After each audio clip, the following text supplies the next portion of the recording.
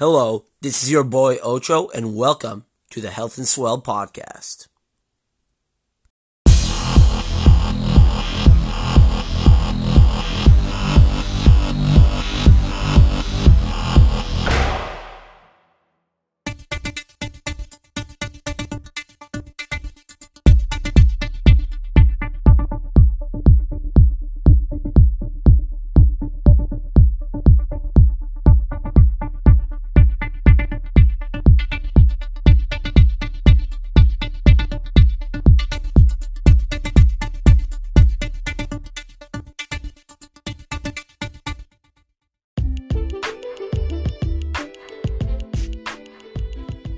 What's up? Sorry I yelled there, but I'm really excited. I am no longer in Toronto. I am in Ottawa, and I'm recording this while my phone charges on my sister's apartment house. I'm not really sure what you would call this, townhouse. Anyway, I made it to Ottawa. Toronto was a blast. Shout out to all the people I met there. You guys were amazing. Shout out to that city. Shout out to the Raptors. Toronto is way better than I thought. I mean, coming from Montreal, we hate Toronto. Now I don't. I think it's great. I mean, it's no Montreal. Nothing is, but yeah. So, here we are in the penultimate episode of Season 1 of the Health and Swell podcast, and this one's going to be a doozy, let me tell you. It's pretty long, so be prepared, but you're really going to get to understand and know your boy. That's right, it's a solo episode, and it's just me talking about myself. Then I get into a whole bunch of different topics. I talk about marijuana. I talk about baby boomers. I get really heated about baby boomers, and I start calling out some people. I don't mean to be harsh about this, but it's very important to me to be as real and authentic as possible. I even talk about my ex in this a bit.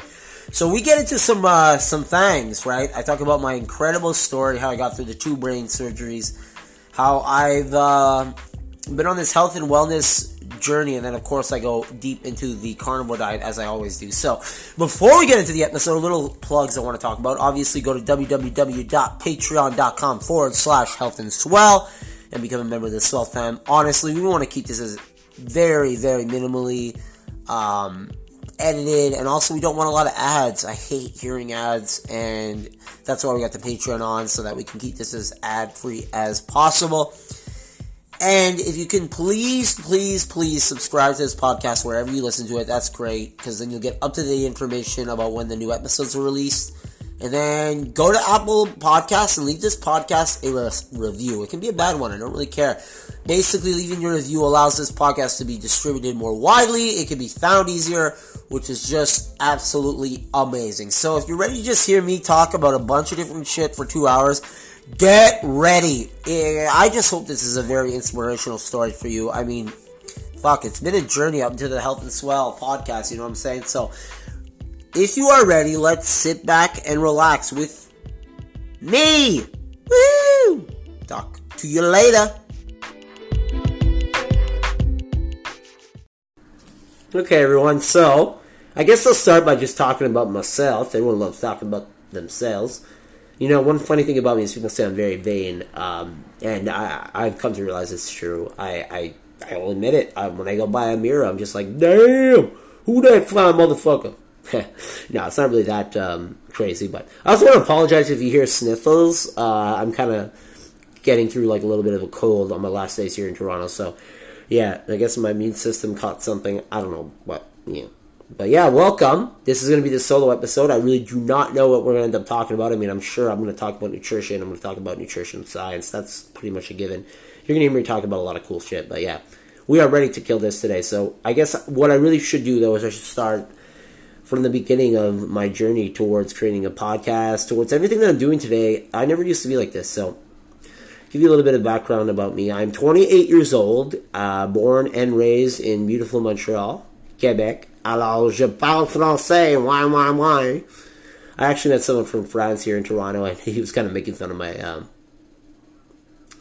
my accent. Also, I didn't shout him out in the intro, so Alex, you're a legend too, buddy. I'm sorry I forgot you.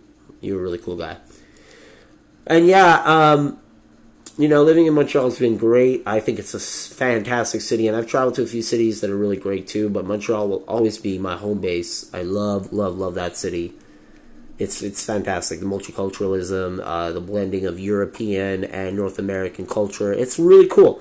you haven't visited Montreal, go check it out. And I think we're going to be Canada in general is just getting cooler and cooler and cooler. Raptors just won the World Championship. We're really, really popular on social media. Shout out TikTok. And yeah, I just think Canada is getting much more well respected in the world, which is cool. While the States is just going to shit. I'm a big political person, if you didn't know, but I don't like talking about politics too much. Eventually, we're going to have some guests on that will focus more on politics. That's something I definitely want to do in the future. But these days, I'm trying to keep out of politics. I'm trying to create a clutter-free life for me. I want to know and learn nothing about politics. I got to be honest. I just want to explore and be kind of open-minded to everything and make my decisions that way. I want to start over like a blank canvas, and that's one of the reasons why I traveled. So, yeah. But anyway, about me. So I'm 28 years old. Like I said, I grew up with a pretty great life, I'd say. I mean, I have great parents. They were always very, very kind, nice to me. They gave me everything I wanted, pretty much. I mean, not to the max, but I've lived all over Montreal. I was born, in Montreal at St. Mary's Hospital. If you don't know anything about St. Mary's Hospital in Montreal, straight up, we are, that hospital, I should say, all the Italians are born there. It's pretty cool. My dad was born there. So yeah, I'm an Italian, Canadian, although I was born in Canada, so was my dad. And one of my grandparents was actually moved to Canada, not long after being born, and one of them I think actually moved to Canada before being born, like their family. So yeah, we're one of the first waves of immigrant Italians to come through to Canada, I guess, or to Montreal. I got a lot of friends who they came in the 60s. We came in like the early 1900s. 1900, yeah. So, yeah, my Italian side grew up in Villemard, and if you go to Villemard in Montreal, it's basically a bunch of Italians. And yeah, that's one side of me. And the other side of me is actually Belgian, but we've been living in Canada, from what I understand, for a long, long time. I'm proud of my Belgian heritage because I'm pretty sure I'm Walloon. And if you don't know anything about Walloon, they're pretty much warriors and kind of like stocky. I think they eat a lot of meat. That would make a lot of sense. But yeah, my ancestry comes from the north, and if you actually go further back, we were Albanian, and we went to Italy in the 1500s, so that was really cool. So we actually, where I come from in Italy, which is a town called Ururi, in the Campobasso region, we speak a dialect of Italian it's actually very, very, very, very similar to Albanian. Abresh or Albanese is what we speak, and it's really, really cool. And I'll tell you a cool story about Ururi. I was supposed to go last time I did traveling 5 years ago, but I ended up going to Budapest instead and got absolutely hammered every day and had a really good time. Went cave diving too, so that was really cool because considering what my current situation is, I don't know if I'll be able to do something like that ever again. So I'm really glad I got to experience that. But yeah, my parents, though, went on a cruise last year, and I told them, like, hey, if you go to Ururi, all you have to do is say our last name, Occhianero, which actually translates to black eye in Italian. Occhio means eye, and nero means black. It's like Occhio is pin eye, so Occhio. So anyway, I said, yo, just go to Ururi and say our name, because I'm pretty sure there's going to still be Occhianeros there. And they're like, no, I'm sure not. But sure enough, they get to Ururi, and apparently they not only were there Occhianeros, there was like almost only Occhianeros and Tercillos, I think, and De Rosa, sorry, not De Rossi. And yeah, they ended up getting invited to this like party for an Occhianero. I think it was a wedding, and they ended up getting treating like kings because that's where the Occhianeros live. So Ururi still got tons of Occhianeros, and I've actually connected with Occhianeros all around the world. A lot of us are in Ohio, a lot of us are in Argentina, of course, because so many Italians go to Argentina.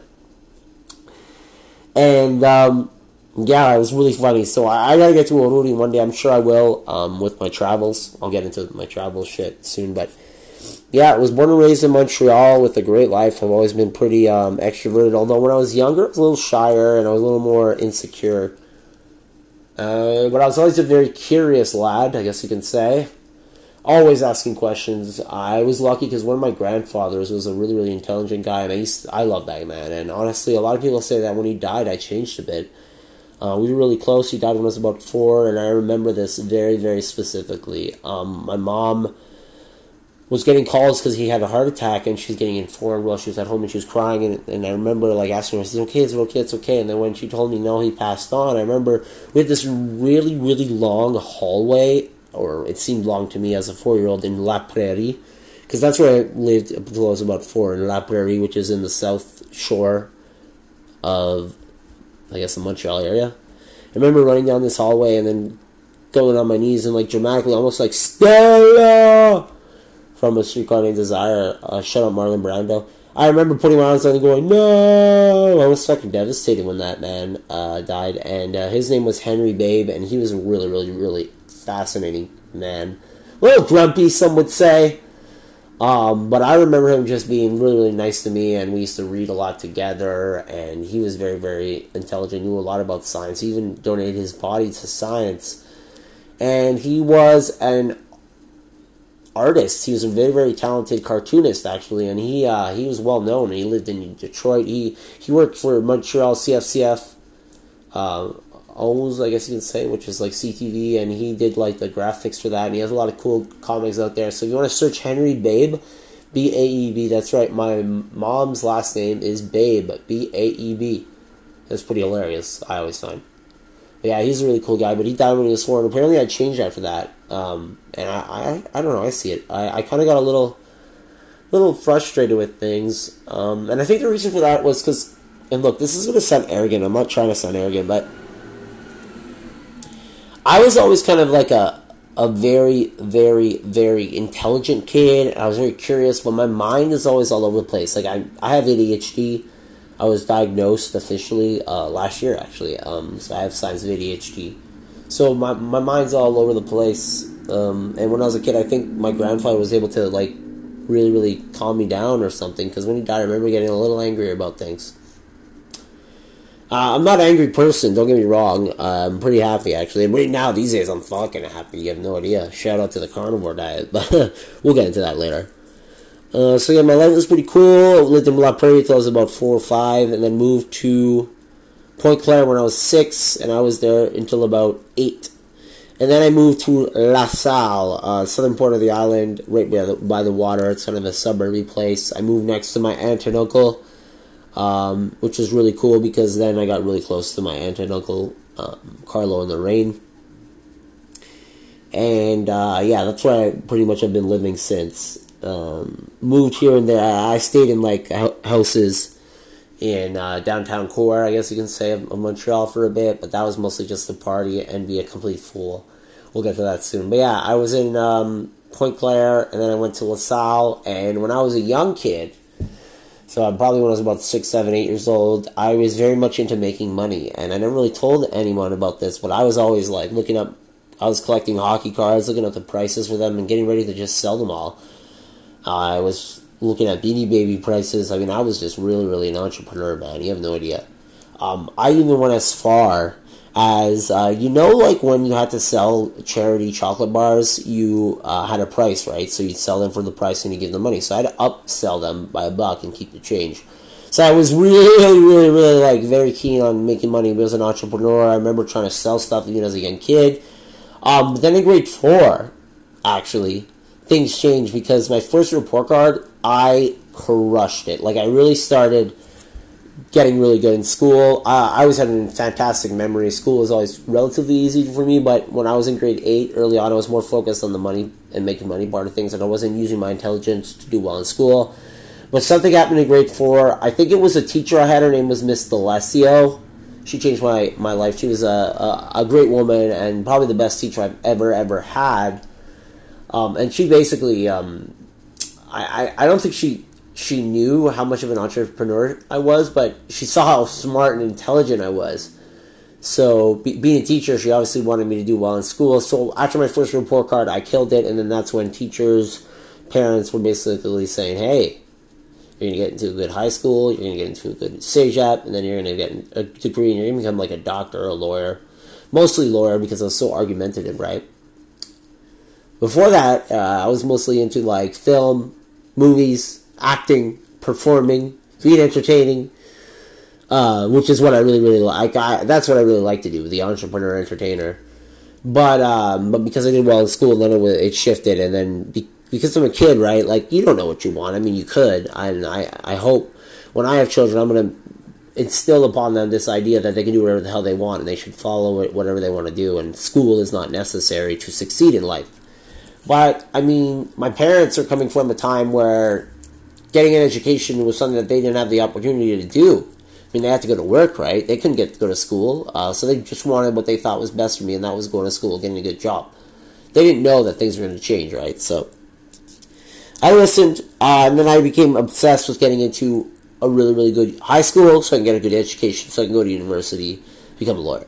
That was my plan all throughout elementary, and I mean, it didn't help that, like, you have no idea. I never studied once, and I was getting like 100% on almost everything. I remember once I got like an 88% on the test because I don't know what happened. I just spaced and got some mistakes, and I tried. An 88. That's like really good, but in elementary, excuse me. In elementary, that it was either 100s, 90s or 100s, or I was pissed. So I was getting good grades. Teachers loved me. I was quite popular in elementary school. I was really, really tight with a group of people. There were three Justins, me, Justin Sabatino, and Justin Pease.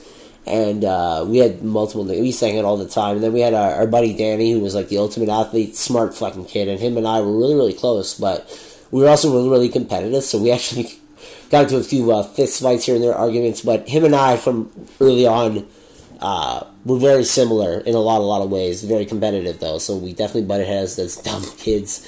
And I was kind of a little bitch. I mean, I remember we had this one moment. It was at his birthday party. We got hockey cards as like a loot bag, and I got lucky. I got a fucking autographed Wayne Gretzky piece of hockey stick card that was worth like $200. And then Dan, the man, was a very competitive. He's like, "Yeah, I'll play for it in a game." So I was like, "Fuck it, let's do it." And then he won, and then instead of being a man, which I wasn't, I was a kid. So I mean, whatever. I cried, and then his mom forced him to give me back the card. Fast forward to today, I gave back that card to Dan because Dan and I are fucking so close. He was the guy that was on the first episode of the podcast, and yeah, we'll get into my boys, my ride or dies, but me and Dan are like best friends pretty much. I mean, I have a lot of best friends, but Dan and I are really, really close now. But yeah, we had some rough patches back then, which was funny, and I was a bit of a bitch by not just letting him keep the card. He won it fair and square, right? But it's funny. Dan and I have had we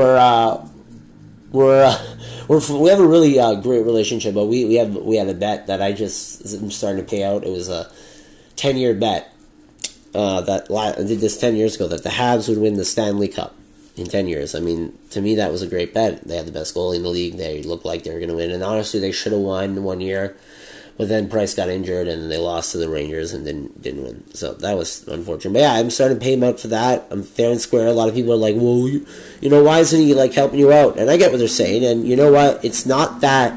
If I really couldn't pay him right away, and I told him like, hey man, look, I need some time, I don't think he would be like knocking on my door with a baseball bat trying to beat me up. And that's what I'm trying to explain to people, that it's my choice to pay him right away.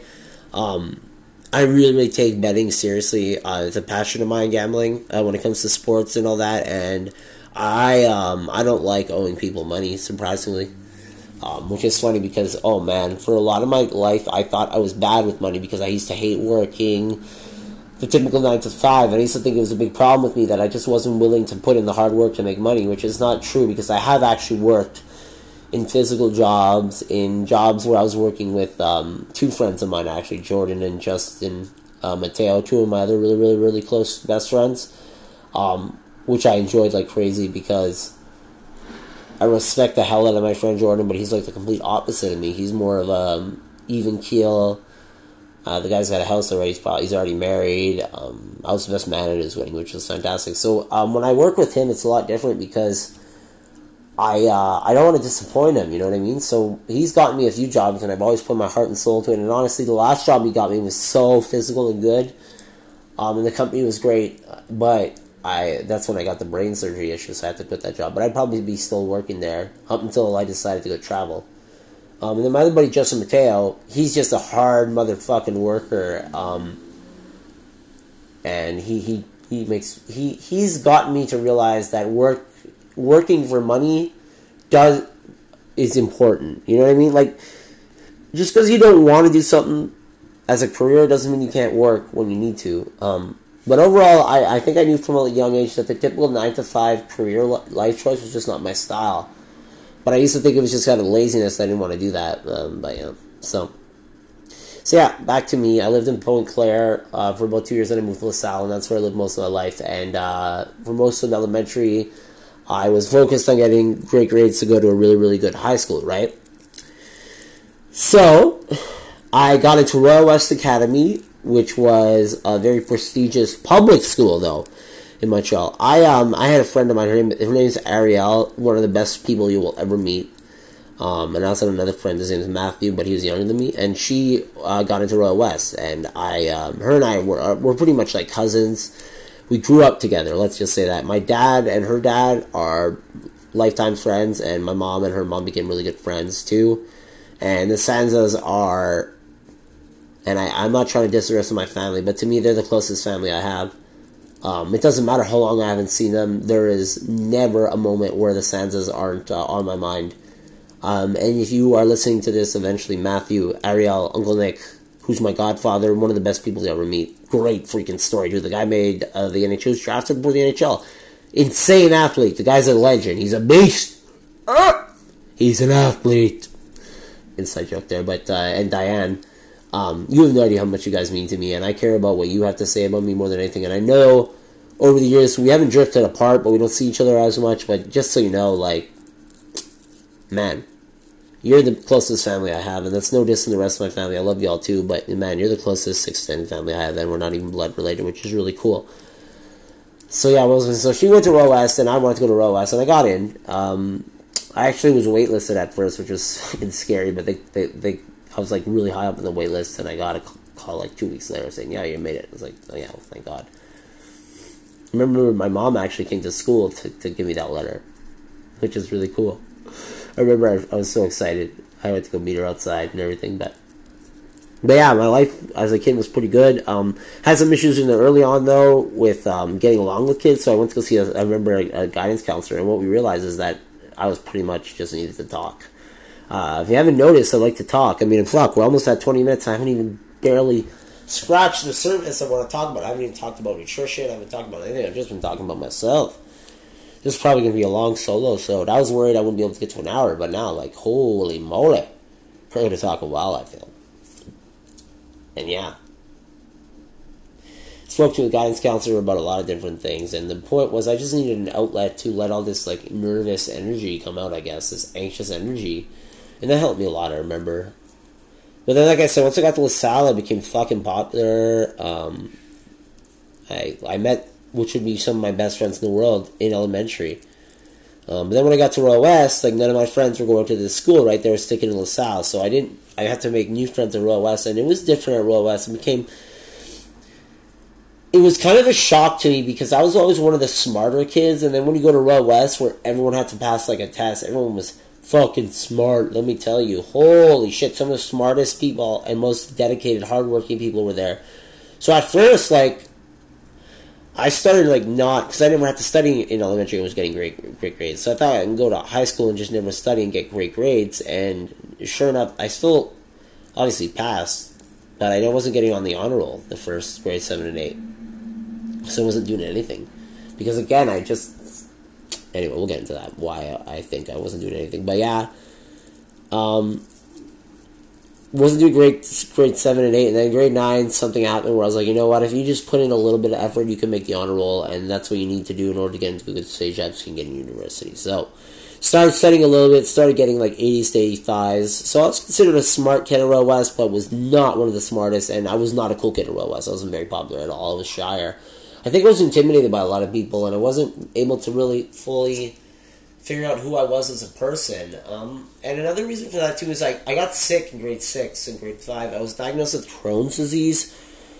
And, yeah, I had a lot of issues with steroids. I mean, I remember when you take prednisone, right, which I needed to take because I was fucking sick, you get really puffy.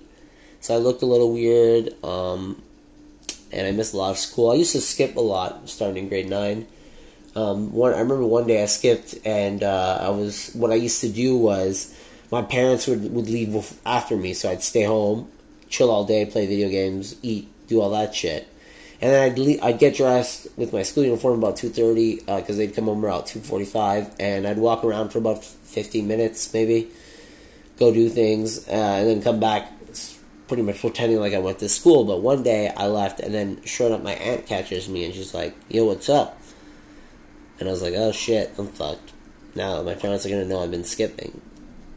So she ended up driving me to school, and it was useless because school was over. But she drove me all the way to school, and then I walked home from Royal West. It was about like a 2-hour walk.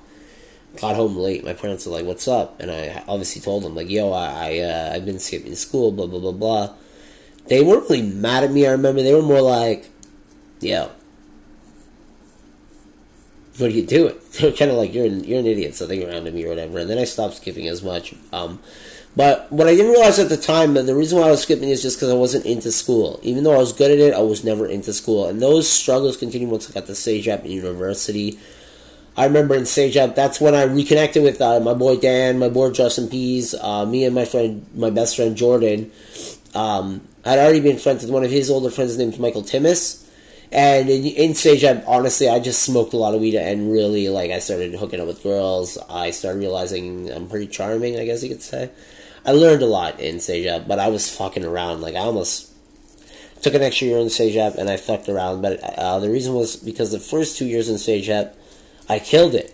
So I had such a high, they call it an R score. And an R score is kind of like this weird formula that gets you a grade, almost like a GPA type thing. And I realized that I wanted to go into an arts program in university, and I didn't need that high of an R score. I had a really high R score. So I fucked around, started smoking weed, found weed, became a huge fucking stoner. Like I said, hooked up a bit with girls, but pretty much a late bloomer. I was kind of known as the guy that was a good opener but couldn't close. Anyway, so yeah, I had a really good fun time in CEGEP, and I reconnected with Dan, Justin Pease, and Michael Timmis, and those became my crew. Me, Jordan, Dan, Justin Pease, Michael Timmis. I also met some other people, like my buddy Glenn Diaz, and then Justin Mateo, and they became my core group of friends, along with Matthew Busato, who was on the last episode of the podcast. Shout out to my homies, and yeah, I fucking love those guys so much, and we had some good times, but again, I was fucking skipping a lot. I didn't give a shit about school. I got almost fucked my R score so much, but like I said, just because I was good at it doesn't mean it was for me. But again, I thought I had to go to university. That's what you had to do. Anyway, so CEGEP ends and I go to university, and I'm like, yo, I'll go to Frosh Week, right? And let me just say, when I came to Frosh Week, I fucking crushed it, and I became a different person. I became a fucking different person. Let me tell you, I became known as a party animal. My first year in university was wild. And I'm like, yo, you need to become a Frosh leader, because I saw, how much fun the Frosh leaders were having, and, how much respect they got, and the girls liked them. So I was like, yo, this is dope.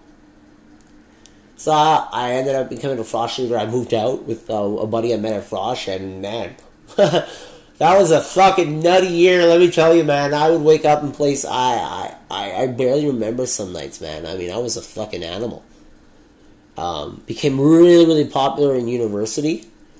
Really popular. I was one of the most popular kids because I was involved with, the Froshling thing. Everyone knew me. I used to party a lot. People thought I was really cool because of my personality, but they also thought I was fucking degenerate.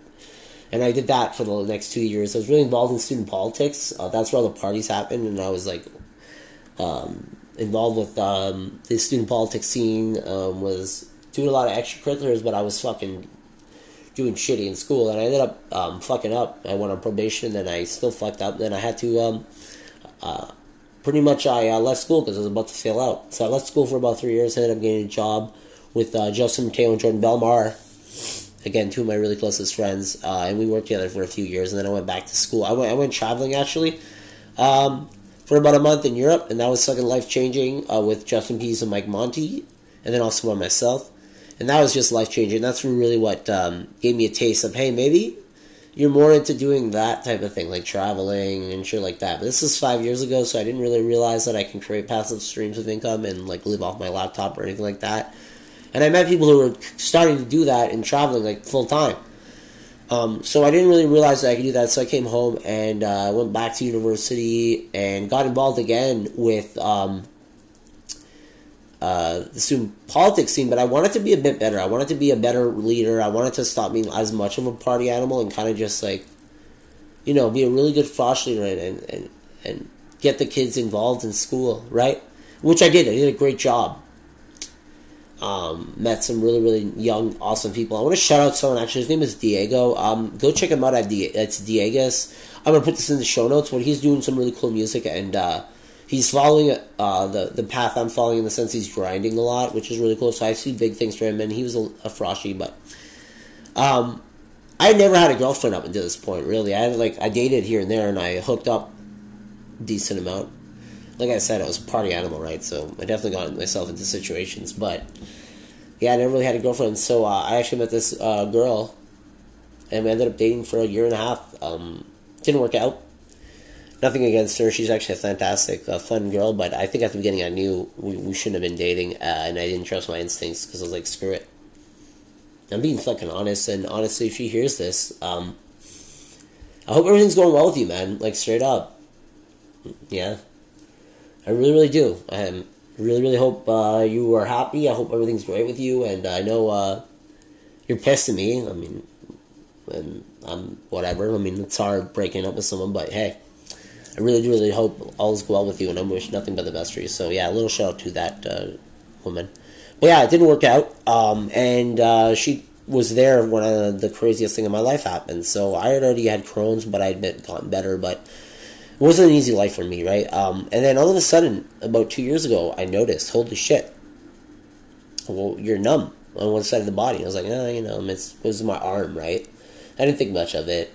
I thought, okay, it's probably just something like not that serious. Maybe I had pinched a nerve or, something like that. So I thought it was. Then my face started getting numb. I remember telling my ex, like, yo, man, I think something's up. She's like, whatever, it's probably nothing. And I was like, yeah, you're right, probably nothing. But then it just kept getting a little weirder and weirder and weirder. I remember one day waking up being like, you know what, fuck this, man, something's weird. And I was on my way to work at the time. I was working as a very physical job. I was unloading packages from a frozen fruit company. Great job, though, oh my god. And me and my buddy Mateo were doing it, and we had to unload trucks, and basically we got paid for 8 hours as long as we unloaded the truck. So if we crushed it, we were out of there before 8 hours, pretty much every day. And if there was no truck, sometimes we'd have to stay longer, but oftentimes, man, we'd go to work and we'd be down and be sick. So that was cool. Loved that job, honestly. I liked physical labor. But anyway, I started noticing, like, my balance was getting a little weird. I was numb, so I'm like, one day I'm getting to work, and I'm like, yo, man, I think I'm having a stroke of some sort of thing. I knew it wasn't a real stroke, but I had a feeling like, something was up. So I called the ambulance, said, look, I don't know what's going on. I don't want to alarm you, but I think I'm having stroke-like symptoms, right? So they rushed I was at the metro station, subway station, right, about to get to work. So I rushed to the hospital. I was there for like 8 hours all day. Eventually I saw someone, they did a CAT scan, and they found a little, like, thing. I'm like, okay, whatever. So they texted me, and they're like, look, it doesn't seem to be anything. We're going to send you for an MRI. So I ended up getting an MRI, and then about 2 weeks later, I remember being with my ex, and they called me, and they said, we need you to come to the hospital right away. I'm freaking out. I'm like, oh my god. And they're like, look, don't worry, it's not cancer. I'm like, okay. So I get to the hospital, she tells me what it is. She's like, it's a cavernoma. And, they were doing their job, trying not to freak me out, but I wasn't listening very well. She basically was telling me this is serious, but the way she explained it was it's a very small raspberry-like thing. It's called a cavernoma, and it's in your brain stem, and it looks like you had a bleed. And I'm like, holy shit. She's like, look, this is what we're going to do. We're going to get you an appointment with a neurosurgeon. He's going to talk to you about whether you want to get surgery or not. But it's hard to get, like, an appointment with these neurosurgeons. I mean, I don't know if you know this, but Montreal has one of the best brain hospitals in the world, which is, so, like, I was lucky in that sense, right? But anyway, nothing really happens at first, but then a month goes by, balance gets worse. And I remember I was at my cousin's party, which is like a yearly tradition now, with my little baby cousin. She lived in Ottawa at the time, so I remember being at their house at their party. I remember picking her up and getting this intense pain in my head. And I remember, like, my balance was now starting to get really weird, and people were noticing. My mom was like, yo, your eyes kind of drooping, your mouth's kind of drooping. I'm like, no, it can't be anything. I remember being so tired, and having these weird headaches, and I'd have to sit down all the time. And then when I picked up my cousin and got that really intense head rush, that's when I knew something was up. But I was in a relationship, and I was fucking in love, man. I was so in love. Well, I was in something, let's say. And we had planned a trip. Like a trip. We were starting to become a legit couple, and we were going to go to PEI, Prince Edward Island, camp, and do a lot of cool things. And I was so excited for this, but it was getting worse and worse every day. It came to the point then when, man, I was sleeping all the time. I was tired all the time. I had to lie down. I was getting intense headaches that were not going away. I was taking 6 Tylenols a day, and these headaches were not going away. And then I started noticing, man, my head feels heavy. And I was really, really weird, man. But I really, really didn't want to disappoint my girlfriend. But at this point, too, I'm getting sick, and it is frustrating. I can imagine, but I was so stubborn, and I was like, yeah, don't worry about it, it's all good. And then, sure enough, we got to a point where I was tasting things weird.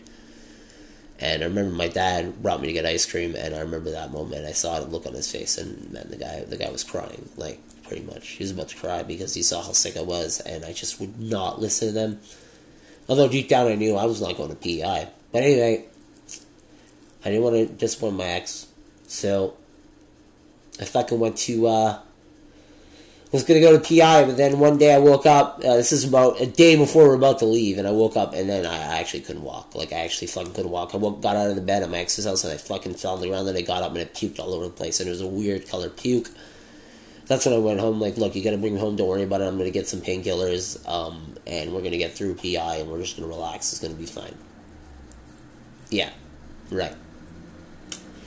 So yeah, fucking went home, parents are crying, neighbors are crying, they're like, Justin, we're going to the hospital, so we went to the hospital. Went to emergency, and I remember this actually, I had a friend, shout out Kaylee Fisher, man, I haven't seen you in a while, girl, hope you're doing well. I don't know if you're ever going to listen to this, but I hope you're doing well, my friend. Anyway, so I see her in the hospital, and I'm all fucked up, and she's all fucked up, and I'm like, what the hell are you doing here? It was really funny. Anyway, so they did another CAT scan. Sure enough, I bled again. And I have to get an emergency surgery because they realize you are bleeding, and your cranial fluid is not draining out. And that's what was causing the headaches, and they were telling me, man, if we didn't deal with this, you might have gone in a coma. And they're like, we think you had a hemorrhagic stroke. And at that point, yeah, I had a hemorrhagic stroke. That's when I got my facial paralysis, and I didn't even know at the time. I was so fucked up. My head was pounding. Anyway, so I got the surgery. It was not... They gave me ketamine, so it was fucking... Woo! I don't know if I've gotten ketamine twice in situations like this, let me tell you. That shit's fucking fucked. I don't know if people do that recreationally. Jesus... Basically, the story was they had to drill a hole in my head and put a tube so that they can drain it out, right? So what they did is they gave me ketamine while they're doing this. And I remember, to the doctor, I'm flying at this point. And I'm saying to the doctor, I'm like, hey, doc, you know who Owen Wilson is? And he's like, yeah. And then I'm just like, every time he drilled into my hole, I was like, wow, unbelievable. And since then, I've actually been kind of a joke that I'm very into Owen Wilson, right? So... the doctor told me to shut the fuck up. He was laughing his ass off. So anyway, I got that surgery done. I always had a really, really high spirits. And then sure enough, my brain surgeon came in. I forgot to mention this. I'd already planned on getting a surgery in November.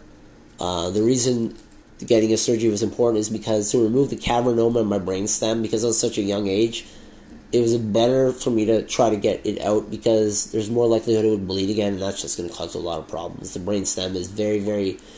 very, very sensitive area. So many tightly packed neurons.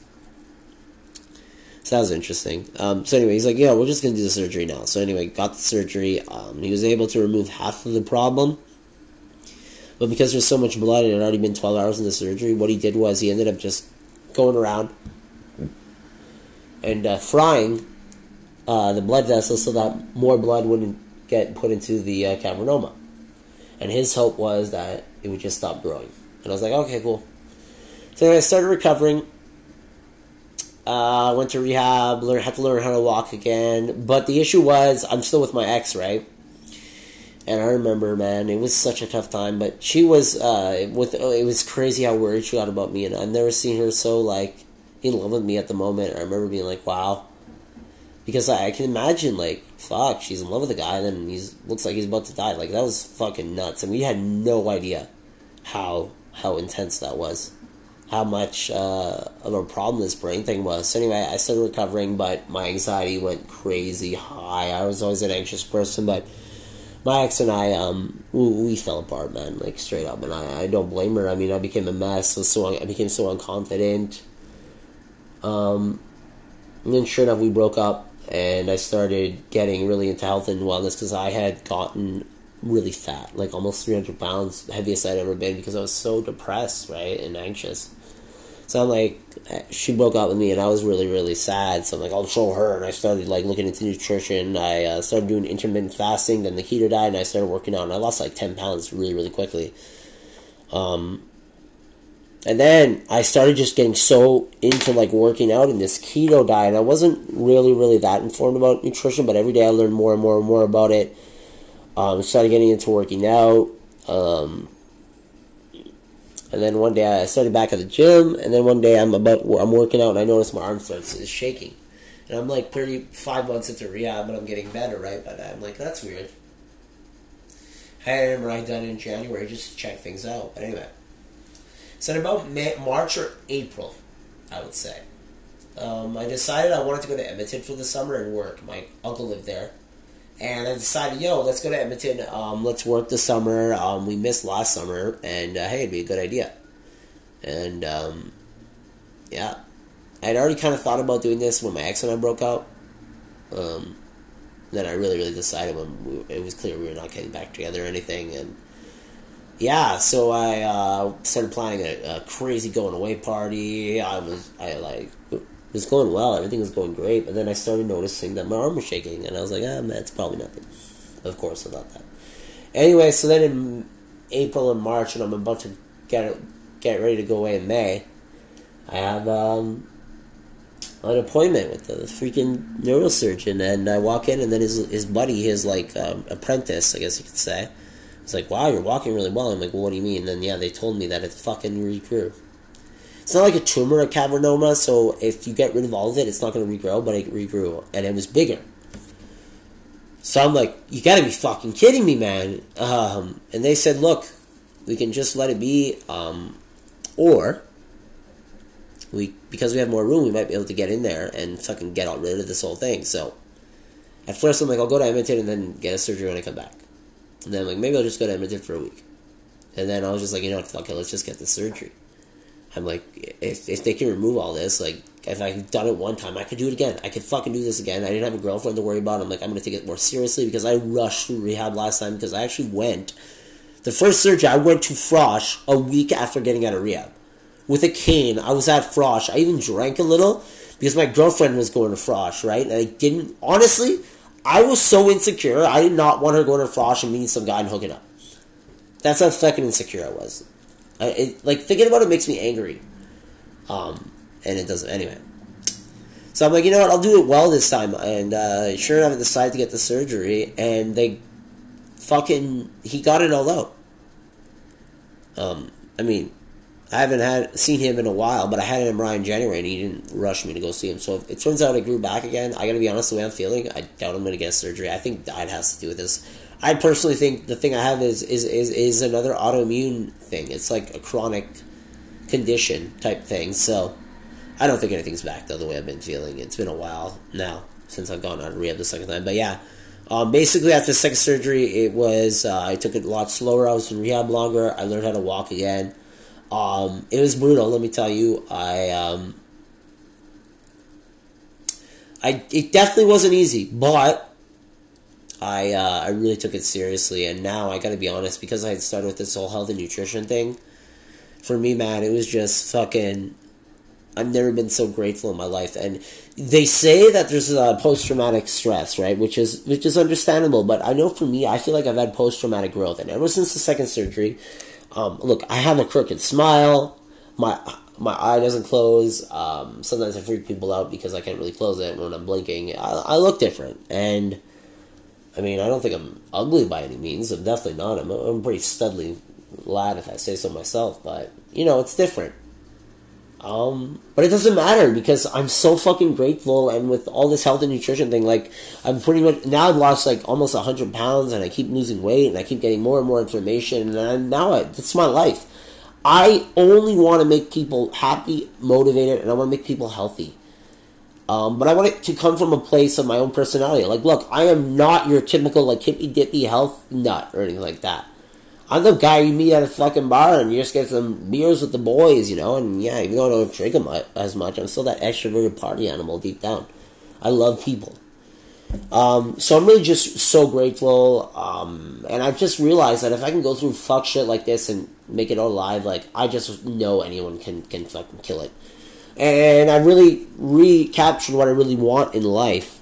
You remember I was telling you about, like, how I was an entrepreneur? I realized the reason why I wasn't down to go do the traditional 9 to 5, I wasn't down to go to school, was because I'm an entrepreneur. I would rather struggle for years doing my own thing than just live a typical life. And so, it's just been this crazy journey of personal growth since the second surgery, and I've gotten so into, like, working out. I'm coming up with my own theories. I've decided I want to get my holistic health certificate so I can start pretending to be a doctor, and I've gotten really into social media, building my brand, and now I meditate every day, and I truly believe you can do whatever the fuck you want this day and age. Create your passive streams of income and just go do what you want and make your passion a career. That's what I'm trying to teach people with my Health and Swell revolution, with the Swell fam, with this podcast, with my Twitch stream. I just want to change the world for the better, and I want to make people less fucking sick. We're going to get into nutrition after this, but yeah, like, basically, since this surgery, I've just been growing and learning a lot of crazy shit, and I guess the next thing I'll talk about is what's happened with my health. I lost like 60 pounds on keto, and then once I went to the hospital for the second go around, my parents started creating my meals for me. I wanted to say keto because the first time I went to the hospital, people were giving me cookies and cake, and I think I gained 40 pounds in the hospital because they give you steroids too, right? So you eat a lot. So I'm like, Mom, Dad, look, the hospital doesn't have these keto foods. Can you please make my meals? So I started making my meals. I ended up losing another 10 pounds in the hospital. But then I wanted to start getting back to the gym and gaining some mass. So I started eating more veggies. I started doing more research. I found this book by Dr. Stephen Gundry called The Plant Paradox. And what the Plant Paradox spoke about, I guess you could say, is that plants don't necessarily want to be eaten. And the book spoke about lectins and what lectins are. There's these sticky proteins that a lot of plants, specifically plants in the nightshade, have a lot of the nightshade family, like tomatoes, potatoes, beans, shit like that. They have a lot of lectins. Well, I don't know if beans are nightshades, but beans have a lot of lectins. And these lectins penetrate the gut wall, and for a lot of people that have autoimmunity, they're and like Crohn's disease, stuff like that, they're very, very, very, very sensitive to these plant chemicals called lectins. So I kind of followed Ish's diet, started eating a lot more fruits and veggies mostly, and I kind of turned into this almost completely plant-based diet. Lectins were eliminated, and I was basically eating a lot of resistant starches and very moderate animal protein. I was getting more protein from plants. It was kind of like a somewhat plant-based keto-type diet. And at first I was feeling great because I was doing the keto, but I wasn't as strict when it comes to eliminating like processed foods, right? But now I was going all organic. I was getting like the highest quality food. So initially I felt better. But then one morning, man, I remember waking up and I just couldn't get out of bed. And then I started noticing histamine intolerances. Then I started noticing rashes. I got this rash under my armpit, and I was like, what the fuck is it? And then I started noticing it was smelling like cheese, and I'm like, holy shit, what is this? I was getting gas to the max, and it was just, I felt horrible. I was depressed, and I didn't want to think it was my diet, right? Because I was eating so well. How could it be my diet? I've done all this research. I consider myself a pretty fucking apt nutrition researcher, right? It's like, nah, it can't be my diet. But then one day I woke up, and I listened to the Ben Greenfield podcast. And this podcast was talking about intuitive eating, and basically the argument was that animals in the wild will intuitively know what to eat, and then they will travel for miles, and after eating a plant, they'll travel for miles and find the same species of plant but miles away, and they will eat a little bit more from it, and then they know when they're done, and then that's it. They intuitively know what to eat, and the argument is that humans meat and animals are the same. Makes sense. But the issue is we have all these fast food joints, we got all these way too much variety to choose from, but if we actually just have healthy, whole food choices in front of us, if we just listen to what our body is telling us, we will know what to eat. So, I listen to this podcast, and I'm like, let's listen to the body, and I'm sure this was just placebo, but I'm like, man, you want more meat. And I remember a few months earlier, I went to my cousin's house in Toronto, actually, and he had these fucking Fred Flintstone steaks. And it was my birthday weekend, so I was kind of cheating that weekend. But I'm like, fuck it, I'm going to eat a lot of meat. So I ate a lot of meat, and I ate pretty much a whole steak. I remember feeling fucking incredible, but I was like, whatever. Awesome. Go back to your diet, because meat is bad, right? I used to think too much red meat was really, really bad for aging because of what Dr. Gundry was talking about. Little did I know that it's all full of shit. But anyway. So, this guy. So what was I talking about? Fuck. See, look, man. So we're gonna figure it out right now. So yeah, basically, I'm eating this plant-based diet. I'm avoiding meat, but I decided after listening to that podcast, I'm like, I'll eat more meat. So I ate the rest of my meat in the fridge. It's the end of the month, so there wasn't that much fridge left in the meat, but I ate the rest of the fridge and being like, okay, that's cool. Then went back to the rest of my day, doing things normally. Next morning, I shoot out of bed. I'm like, that's weird. Okay, I guess I feel good this morning. And I listened to another podcast, and it's by Ben Greenfield. The way he does it is he releases 2 podcasts, do it back to back. So I was listening to this podcast, and it was with this guy named Dr. Paul Saladino. And I was still suffering from these symptoms, right? Depression. I had done research and realized that the rashes and the autoimmune things, histamine, intolerance, and all this shit, which seemed to be happening every time I ate. I'd get these insane histamine overload. The gas was out of control. My digestion was shit. And I had this smelly fucking rash. And I realized it was SIBO and Candida. So I was starting to worry that, holy shit, I'm getting autoimmune reactions. My Crohn's could get triggered again. Right? And my Crohn's had been in remission for a long time because I had been on these T-blocking immunosuppressant drugs, and I had just gotten off it because I realized, I don't need this shit if I just avoid lectins, which is sort of true, but anyway, we'll get to what the real reason was.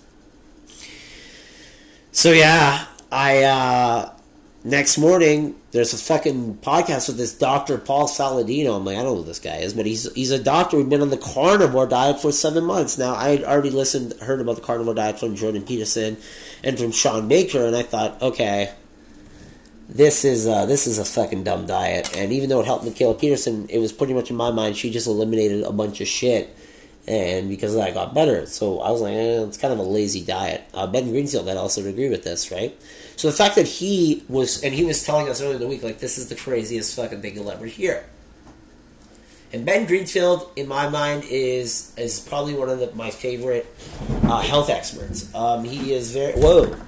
Wow. So what just happened right there is my cousin is about to redo his house because he had a flood, and he's got holes in his kitchen floor because he's got all the flooring off, and he's going to redo this, so there's holes in it right now, and my chair just went through it. So anyway, back to the point at hand. Ben Greenfield, I trust him the most because he seems to be very, very, very open-minded, and he's really willing to change his opinion and try new things. He's like a crazy biohacker, right? So anyway, this Paul Saladino guy starts talking about carnivore diet, but he starts talking about things, and he starts debunking a lot of things that I thought were facts when it comes to meat and why meat might not be the best to eat a lot of meat.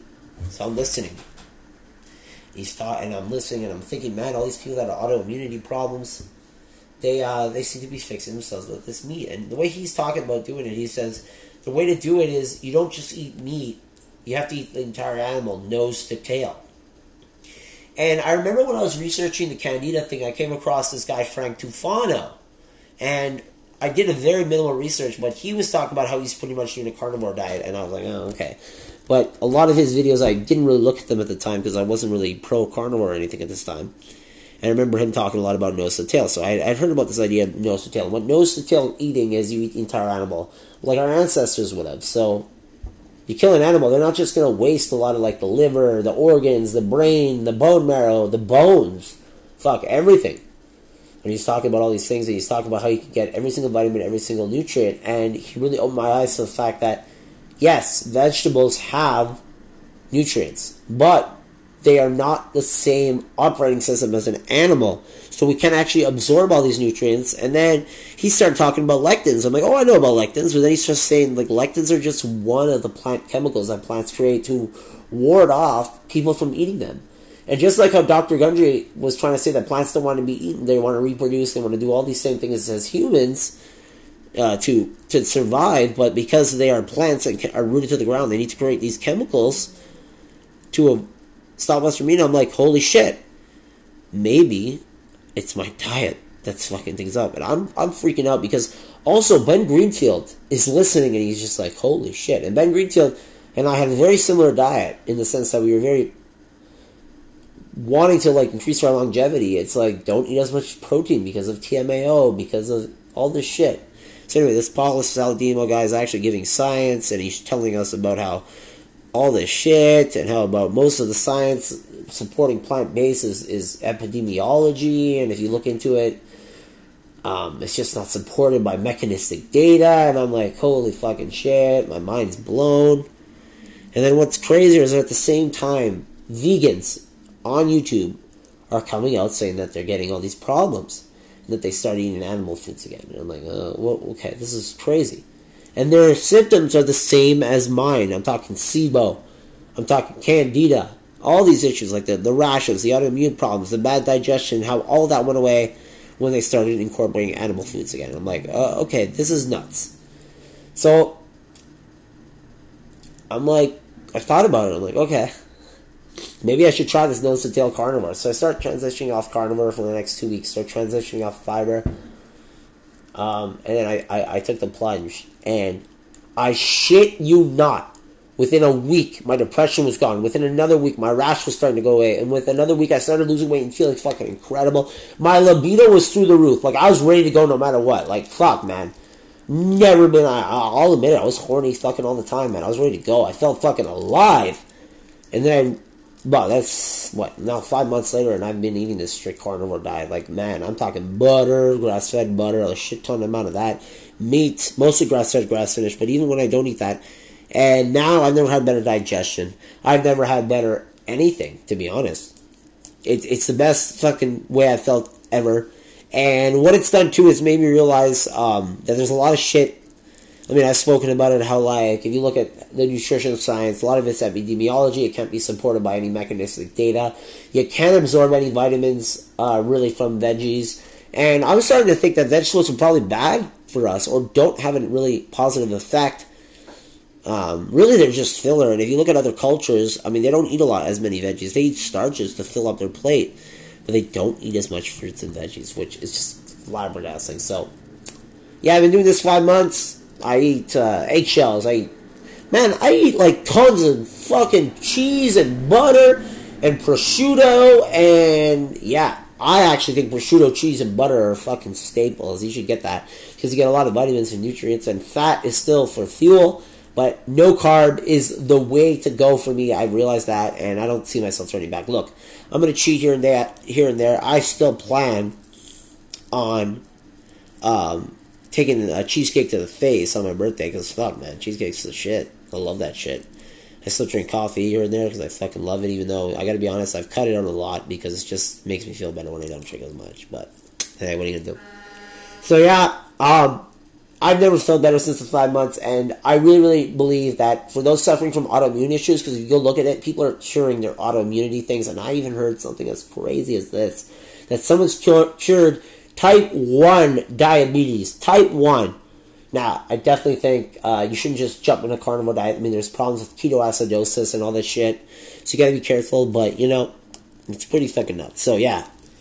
The journey has been crazy, and now I have gone down this rabbit hole, and oh my god, if you look at, like, the vegan propaganda, man, this shit's been going back since the fucking American Dietetic Association was created, and that's why a lot of this information is telling us to not eat meat, But it's been funded by these plant-based interest groups and by Seventh-day Adventists who created the American Dietetic Association. It is nuts. And look, I've talked about this a lot on my podcast. I don't want to dive too deep in this. I'll put more information about this in the show notes. But basically, there is no supporting evidence saying that plants are good for us. None whatsoever. It's all epidemiology.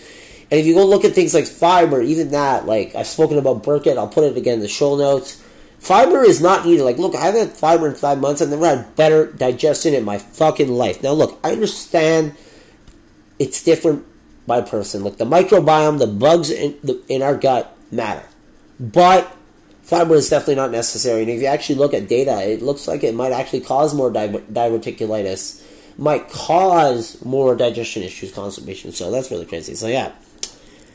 Man, I've never felt more alive, and look, carnivore is definitely not for everyone. I agree with that. Like, I don't think anyone's going to be as nuts as me and eat raw liver every morning or frozen liver jerky. I mean, a lot of people, it's an acquired taste. I get it.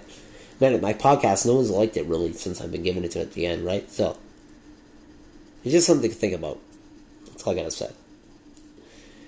But I just feel that for a lot of people that are suffering from autoimmune issues, I think the best way to go about it is do the carnivore diet, elimination diet. Eliminate all plants. See how you feel. I thought I was only going to do it for a month, but it turns out, like, no. I feel too fucking good to not want to, like, do this way. I mean, you never get tired of steak. You never get tired of eggs. You never get tired of butter, right? So, if you want to give it a try, give it a try. I'm like, yeah, man. It's fucking been a journey, and that's why the Health and Swell revolution has begun. And I'm going to keep going. I'm going to keep going. I'll argue about this until I'm blue in the face. And I want people to be healthy and happy, like me. Woo! So yeah, fuck. We're almost at an hour. So yeah, we'll take a little break right now and get back to you in a sec.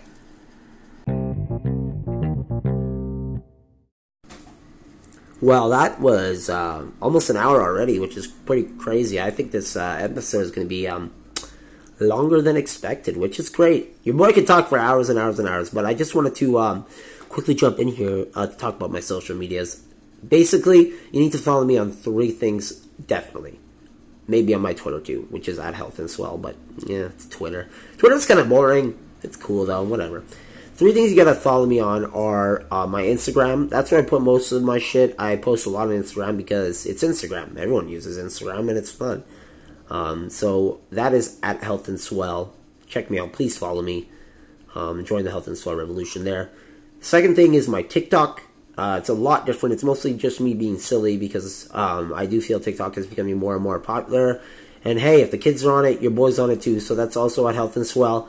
But the coolest thing I do, other than the podcast, which you can follow every single morning pretty much, different times on the weekend, but Monday to Friday, absolutely. At 10 a.m. Eastern Time, I do a Twitch stream. It's Health and Swell, and I'm getting to a point where you might be able to subscribe to me on Twitch, which could get me some more passive stream of income. I enjoy that. I just shoot the shit. I've got a little bit of a following, but you definitely want to join the Health and Swell revolution. Do it via my Twitch. Like I said, Monday to Friday, 10 a.m. Eastern. So, another thing I just want to mention it again is my Patreon page. It's www.patreon.com/healthandswell. It's still not the craziest I want it to be. I'm going to tweak things and give you more cool things and more incentive to become patrons. There's different tiers you can join. I really appreciate it if you go do that because I don't want to have too many ads or none at all, ideally. I mean, if we get enough people as patrons and I'm getting a decent amount, we can keep this podcast going without any ads, which would be pretty cool.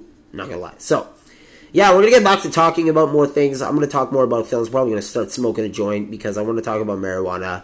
My relationship to marijuana is interesting, and it's the only thing that you could say marijuana is definitely not healthy for you. I kind of see that. I mean, it's kind of like coffee. I look at it, it's got benefits. It's got non-benefits. Wow, can't even speak. But yeah, we're going to talk more about fun things, movies, shit like that. And then, yeah, talk about some other things. End this podcast out with a bang. This is the second to last episode. Next episode is going to be cool because I'm going to be talking to my sister. That should be fun. My sister and I can talk for hours. So, but yeah, this is fun. So we'll get back into it right now. Definitely check my social medias and all that shit and become a patron. But yeah, let's get back to it with me.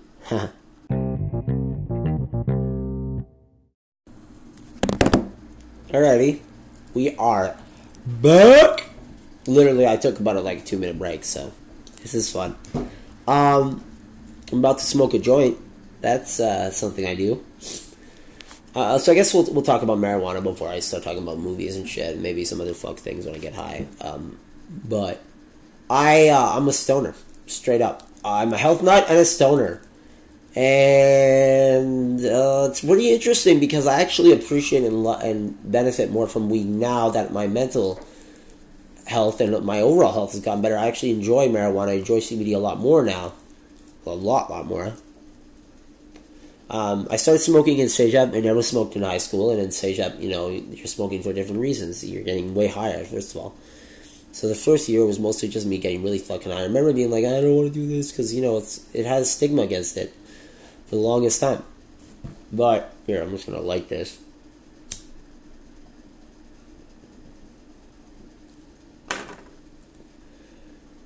Oh, that was a horrible light. But yeah, marijuana is definitely not good for you. I don't think it's bad for you either, though. I think it can be beneficial, but it's a plant, and just like all plants, I think there's bad things about it too. I don't think smoking it is the way to do it, although I just don't have another way to do it right now.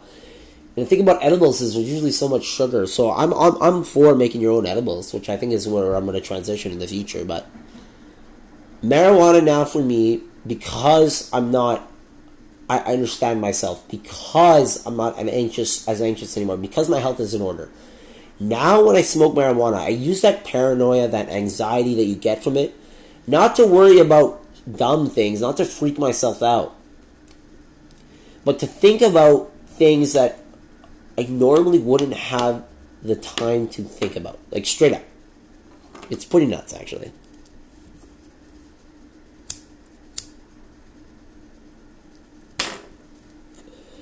So, as an example, I might, be talking to my parents, and maybe I was kind of being a little rude, but not rude enough that, they would, say anything or get mad at me at the time. But I could see maybe on their face that they're like, what are you doing with them? Small things that matter, but don't really cause too much of a scene for it to matter in the moment, and it kind of just is brushed aside. But it still matters, There's small things in life that we should pay more attention to, and we don't. I remember talking to a buddy of mine. Shout out Alex Hollowak. He's a really cool guy, and he's the one that first brought this to my attention, and made me realize how I feel these days when I get high. One sec, I'm right here. If everything gets a little choppier, it's just because I'm going to literally get an ashtray. Yeah. See, I'm gonna segue here to the fact that I love the fact that this Health and Swell podcast is just being done with a phone and me and a guest maybe once in a while, and it sounds choppy and it sounds realistic. I really want you to feel like you are hanging out with me, my guests, or whatever that. And that it's not some crazy production that just seems so far away from reality. I think authenticity is the new king in today's world. So anyway, let me get the ashtray. But yeah.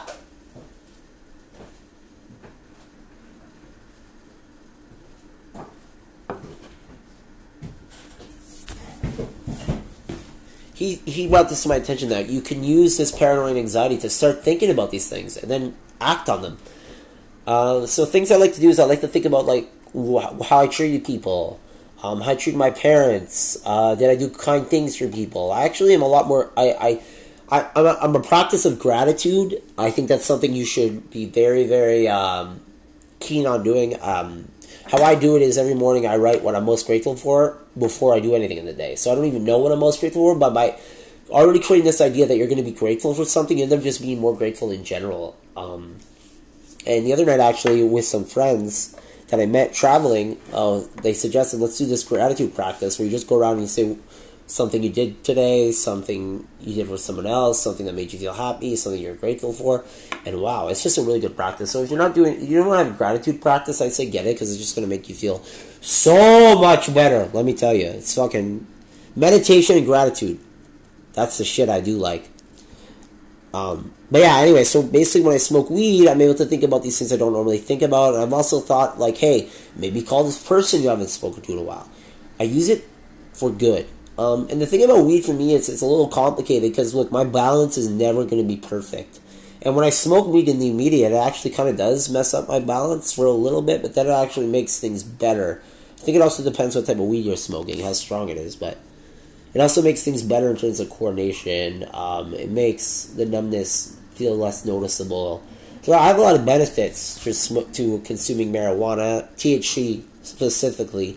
CBD is a whole other ball game. That's just really good at night to calm me down. That's good for anxiety. It's good for any pain that I might have. Sometimes I get a little pain here and there because my brain is so easily inflamed, which is annoying because when my brain's stem, I guess you could say, gets a little inflamed from some sort of outside like inflammation factor, like sugar or something like that or whatever.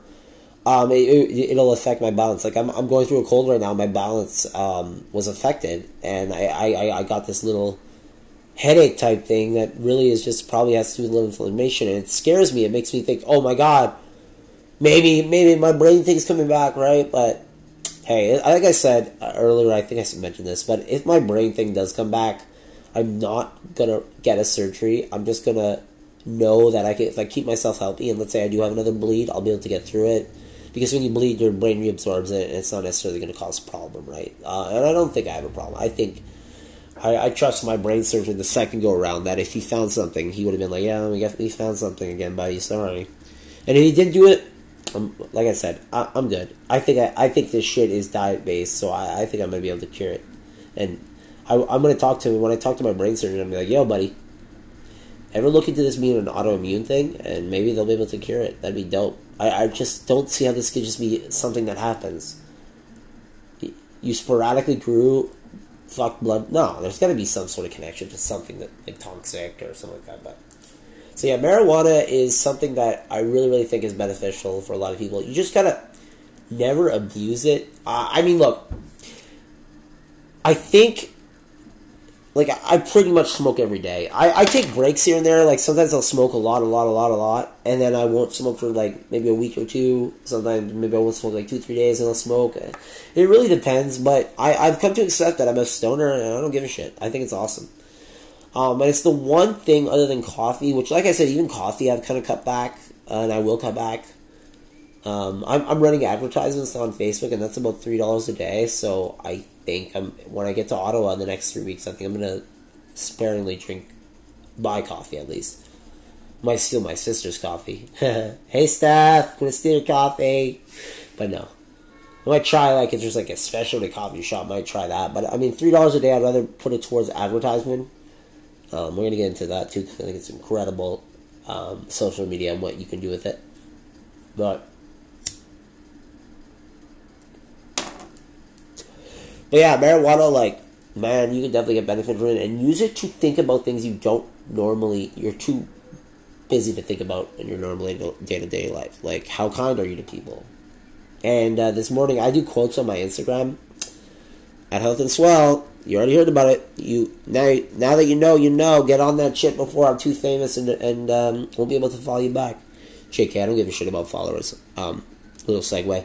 I think people that worry too much about followers are missing the point. You're going to get followers by providing value in your content.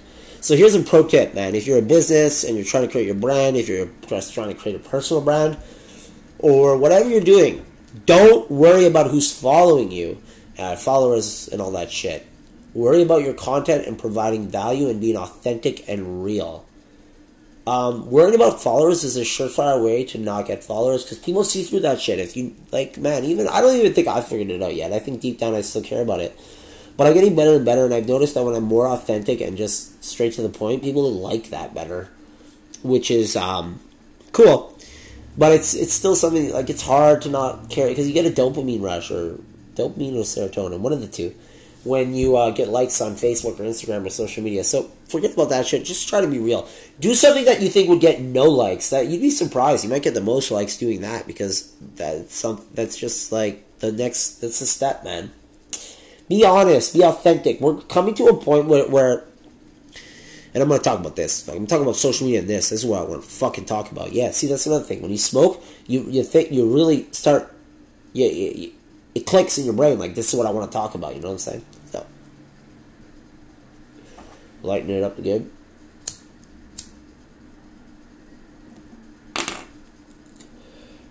So yeah, that's pretty dope. But yeah, like, fuck, man. That's the one thing that must you lose your train of thought a little bit. But marijuana, use it for good, and use it to talk about the things you want to talk about. Okay, so topics that we can talk about that have nothing to do with nutrition. Well, I just want to start by saying, though, about nutrition. Man, like, it's fucked up, man. It's just fucked up. Like, I'm getting a little high now, so this is going to be funny. It's fucked up, like, straight up. We've been lied to, pretty much, and I don't think it's a malicious thing, but we've been lied to about nutrition, and for me, it's why my new philosophy when it comes to nutrition, when it comes to life in general, is, like, we don't know shit. Because a lot of we view science almost like a religion today. Like, if science says something, we consider it fact. Which is cool, because science is always trying to uncover the truth. And that's how science works. It's trying to improve, and always get closer and closer and closer and closer and closer and closer to truth. But truth is infinite. Like we'll never be right at any given time, because it's always growing and stuff like that. And if you look at any generation, they've been wrong about all the things they thought were fact. So, man, look, we figured out that fat is good for us. We figured out that humans thrive on animal foods. But there's more to figure out, right? Going carnivore is definitely not the answer. I mean, it's the answer for me because I'm fucking sensitive to everything. It's the answer for a lot of people because of that. But that's not the be-all, end-all of nutrition. Are you dumb? Like, no. We don't know shit, everyone. We don't know shit. Man, our fucking grandparents thought smoking was good, right? Like, come on. We know a little more, but we're never going to know shit, alright? Health and swell philosophy. We don't know shit. And living life like that, pretending like you don't know anything and just trying to be open to learning things, trust. You're going to feel way better, man. It's a way easier life to live. I want to get to a point where I don't even know where the fucking prime minister or the presidents are. Like, fuck that shit. I don't even care. And I'm a big political person, like, let me tell you. I guess I'll do a little politics shit right now. I'm all over the place, by the way, which is kind of how I wanted to do things. I want it to be raw and real, baby. But yeah, politics, man, the Democrats in the States are fucking dumb. I mean, there's so many of them running for a position. And because of that, calling it, Donald Trump, gonna get another 4 years. That fucking guy. Look, Donald Trump's a fucking idiot in a lot of ways, but he's also really intelligent. He's a great brander. The issue is he's promoting this dumb way of looking at things, which I don't appreciate, but he's real. And I don't agree with anything he says. I don't agree with what he stands for. I think he's harmful. But, man, I hate to say this, he's a necessary reaction right now, because without him, man, I don't think we'd have a crazy left-wing reaction to this. And as someone who's very, very left-minded, a libertarian lefty, we need that right now. I mean, what's going on with the left wing right now is absolutely out of control. It's almost as out of control as what's going on with the right wing. The only difference is left wing have decent ideologies because they're more progressive, and progression will always win. That's why I don't understand why anyone will fight for conservative ideologies. But someone that I met here in Toronto brought up a good point. They said that without the right wing and the conservatives, things might move too quickly. I think that's true. And what I want with this podcast is I want to take what Joe Rogan's pretty much done about open discourse and be less biased than Joe Rogan. Nothing against Joe Rogan. The guy's a G. But he's a little too much on the side of these kind of like rightish wing libertarian folks. Ish, kind of like the Jordan Peterson who are saying, look, I'm not a lefty. I mean, I'm not a right wing. I hate the right wing nationalists. Yeah, I'm sure you do. But he's promoting, like, it's still not progressive enough, in my opinion. And he kind of, like, is biased towards those type of people. These, like, people like, look, open discourse. Like Ben Shapiro, Jordan Peterson types. What's his face? That religion dude. I forget his name now. Fucking Harris. Sam Harris. And I want to get like some ultra lefties on this fucking podcast too. Like I want to get righties, lefty. I'm probably not ultra right because I just fucking hate those people. I want to make something clear. I mean, because I'm critical of the ultra left, which I am, because I really think the answer for progression is more an open discourse, in a true open discourse, and that's not Jordan Peterson, Ben Shapiro types, because I do think their opinions are a little problematic. But taking that idea of how they kind of treat things, but making it true, like getting the voices of the ultra left and the trans, and making it to a point where it doesn't matter what your political opinions are. All that matters is that we can talk about it and we can make decisions that are going to be beneficial to the whole.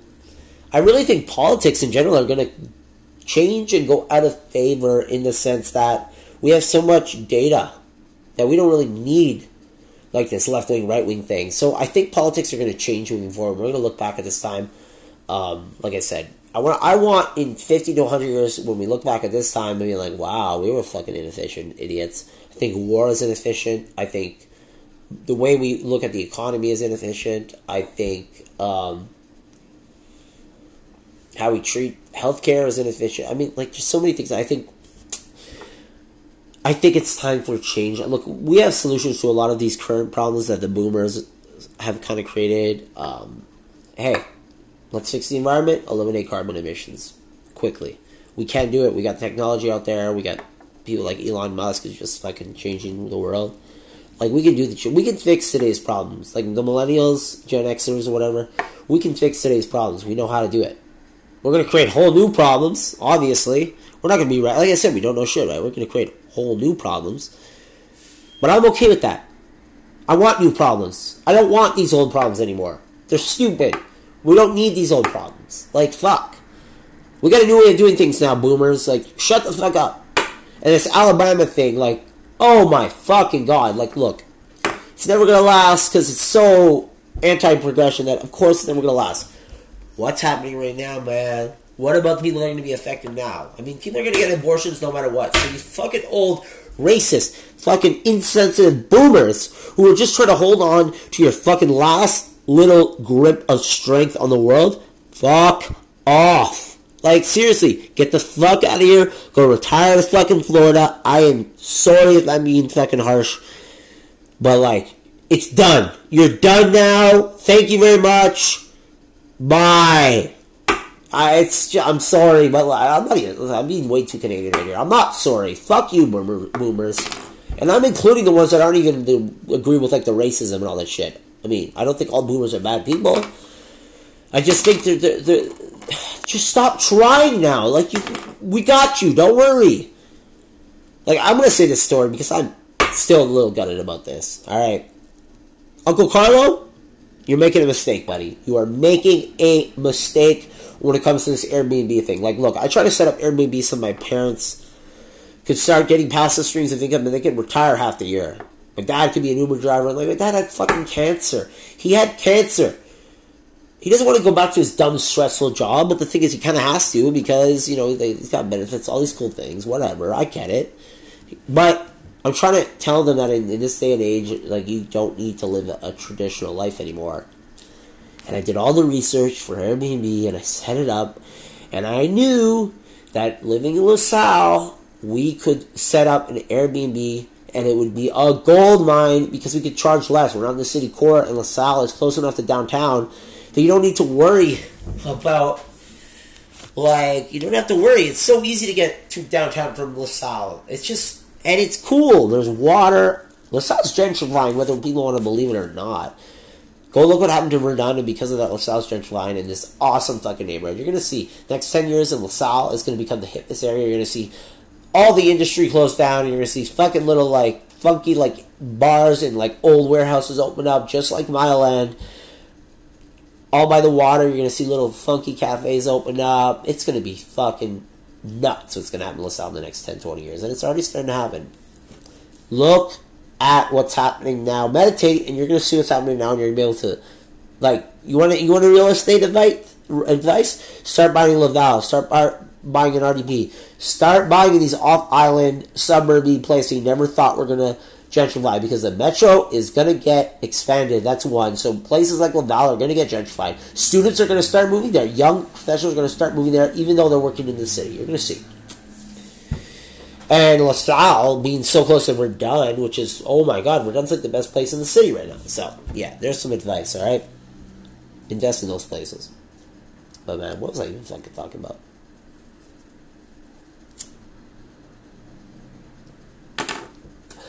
So I set it all up. I did all the research. I made sure that my uncle who owns the place is going to be benefit. He wants the place open anyway because his daughter comes into town sometimes. And this was their house, right? So she kind of likes that. And Christmas, they stay there in that place. I don't live there anymore, so I set it up so that ideally my parents can start making passive stream of income. I was going to make very, very little. And I am a big believer that it's better to ask for permission than beg for. I mean, it's better to ask for forgiveness than beg for permission, or beg for forgiveness and whatever. It's something like that. Just do shit, right? Then ask about it. Don't be so afraid. So I set it up, and sure enough, bam, we get booked right away. But then the old fucking boomer in him, like, dude, it's okay to let, like, your daughter, me, like 20-year-olds, to maybe make some like talk to you about doing things. And I just think, like, you know what, man, go do it on your own, Uncle Carlo. And I don't even give a shit if you listen to this and think I'm an asshole. I don't care, man, anymore. You're making a mistake. Go figure it out on your own. And I think a lot of boomers just need to shut up and let things be and listen to the new listen to the millennials. Stop saying we're lazy. Stop saying all this bullshit. We understand the world better than you now because it's current. This is what we're living in, okay? You're out of touch. And that's okay. We're going to be out of touch too. The fucking Gen Zers or whatever they fucking call them, they're going to call us big dumb fucking idiots too. And you know what? I really hope that at least one thing we can do is let them, when they reach 25 or whatever, let them start making decisions. Start listening to them more. Like, you're talking, we don't know shit? Fuck, the boomers really don't know shit. But I've got you, Uncle Carlo. I've got you, Mom and Dad. We've all got you. We're going to take care of you. We're going to make sure that you can thrive in our world, because it's our world now. Alright? We're trying to help you. Like, please, dude. You should have listened to me. You should have spoken to me about the Airbnb thing rather than freak out. So basically, he made all the bookings we had in July, we had to cancel, right? It's bullshit. It's fucking bullshit. I'm sorry, man, but Uncle Carlo, dude, you're making a mistake, and I hope you realize that, because I'm not helping you anymore, man. You lost your chance. Alright? You lost your fucking chance, and it's a mistake.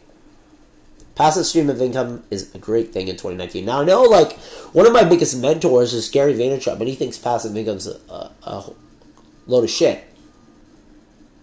How much passive streams of income do you have, Gary? I bet you have a lot. I get what you're saying, though. I think it's full of shit to try to live this life where I can just become like a social media marketing major. I can just drop shit by everything, or I can just do that. No. You got to work towards your brand. Build your brand, and you're going to naturally get passive streams of income. Look into investing. Study your ass off about that. Work hard toward it. Sports betting. Hey, maybe start looking into investing into the NFL or the sports market. You'd be surprised how similar it is to the stock market. Go look at trends. Go look at how that shit works. People like to say, oh, it's all luck. I don't know, man. All you need to do is make 55% on all your bets, and you are going to make money. Alright? So work hard, build your brand, leverage social media to build your brand. Whatever your passion is, do a shit ton of work towards that. Then you're going to start creating passive streams of income, and you can do whatever the fuck you want in life. So Gary, man, I get what you're saying. Like, look, don't think that you could just, like, do nothing and work very little to get everywhere. No. It's not, that's not what it is. You work hard, but you find what you are going to be happy with. You put all your effort into doing that. Taste around, like, social media, marketing, real estate, investments, the sports investments, poker maybe, stuff like that, drop shipping, all these little things. Taste it, but focus on your passion. That's what Gary's trying to get across, and I agree with that. But to say, dude, that passive stream of income is not the way of doing it in this day and age, you're fucked, because most of how you're making money is passive stream of income, whether you want to believe it or not. So, yeah, that's something you need to consider, man. So, Airbnb, I think, is a great way to make passive stream of income. I think it's awesome. I think Uber is a little less cool because I think Uber is going to start fucking up the system, man. And I think they're already getting paid shit not enough. the drivers, and I just feel so bad for the cabs. Like, I feel really bad for cab drivers. So you know what I'm saying, Alex? You know what I'm saying? But Airbnb, there's problems with that too.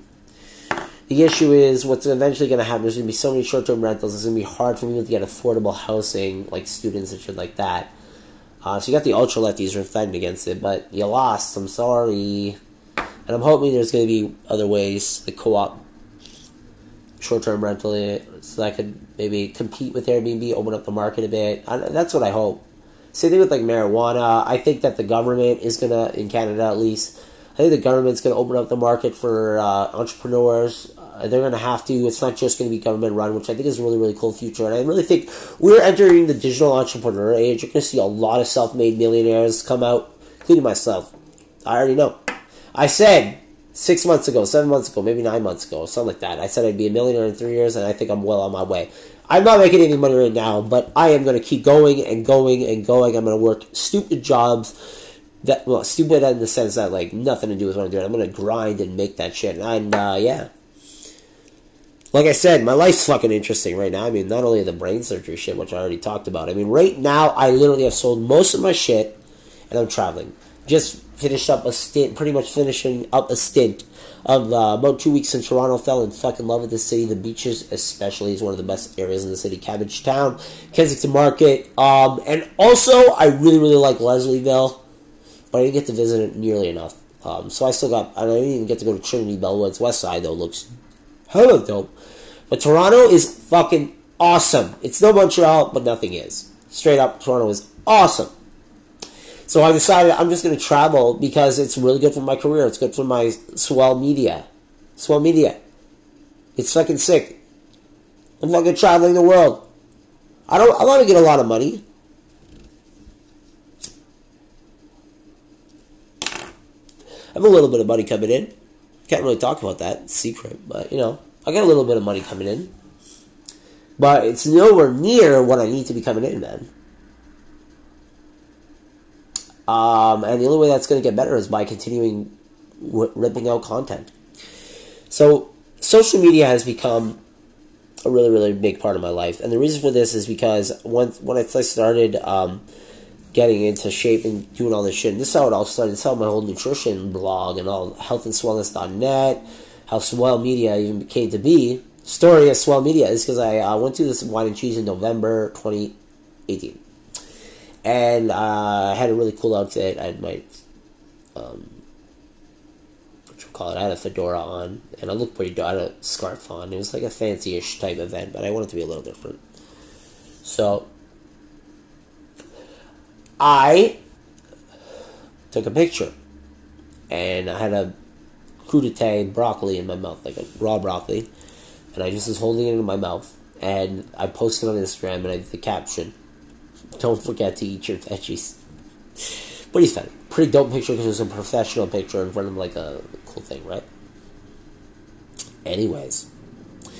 So I decided, hey, you know what I'm going to do? I'm going to try to get this noticed a little more and get more likes. So I did the only thing I knew how to do. I went to like celebrities pages and I started commenting on them and leaving comments.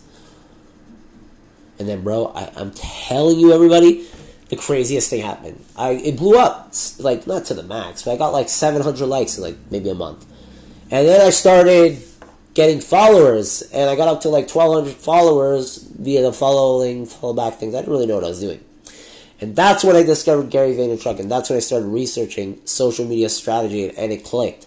These social media influencers, these brands on social media that have gotten all these followers and all this shit, it's not fluky. I used to think that these people were just good looking and they were fluky. No. They worked at it. They worked at it. So for a while, all I really cared about was the likes and the followers. Started producing content, maybe once, twice a day if I had cool things.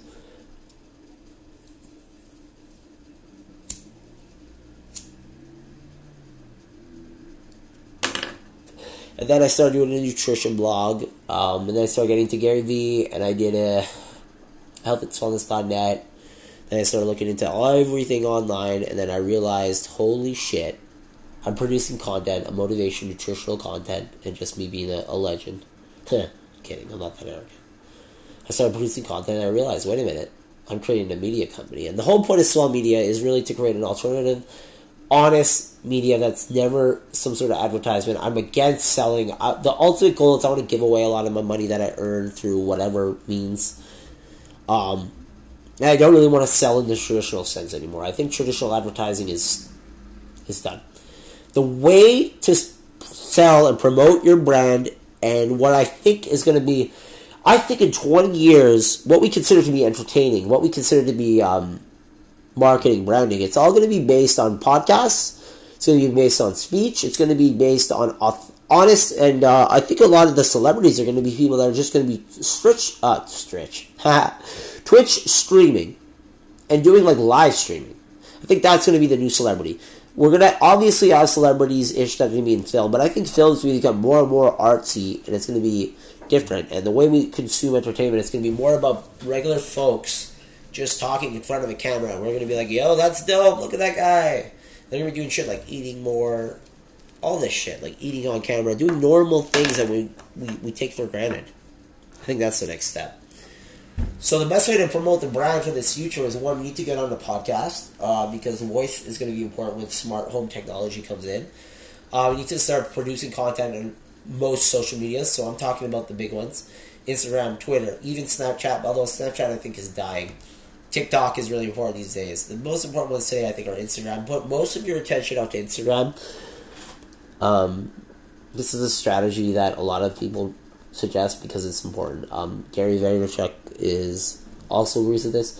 Put about like 80%, 70% into Instagram, because that is where most of the attention is. Try to get figure out the algorithms there.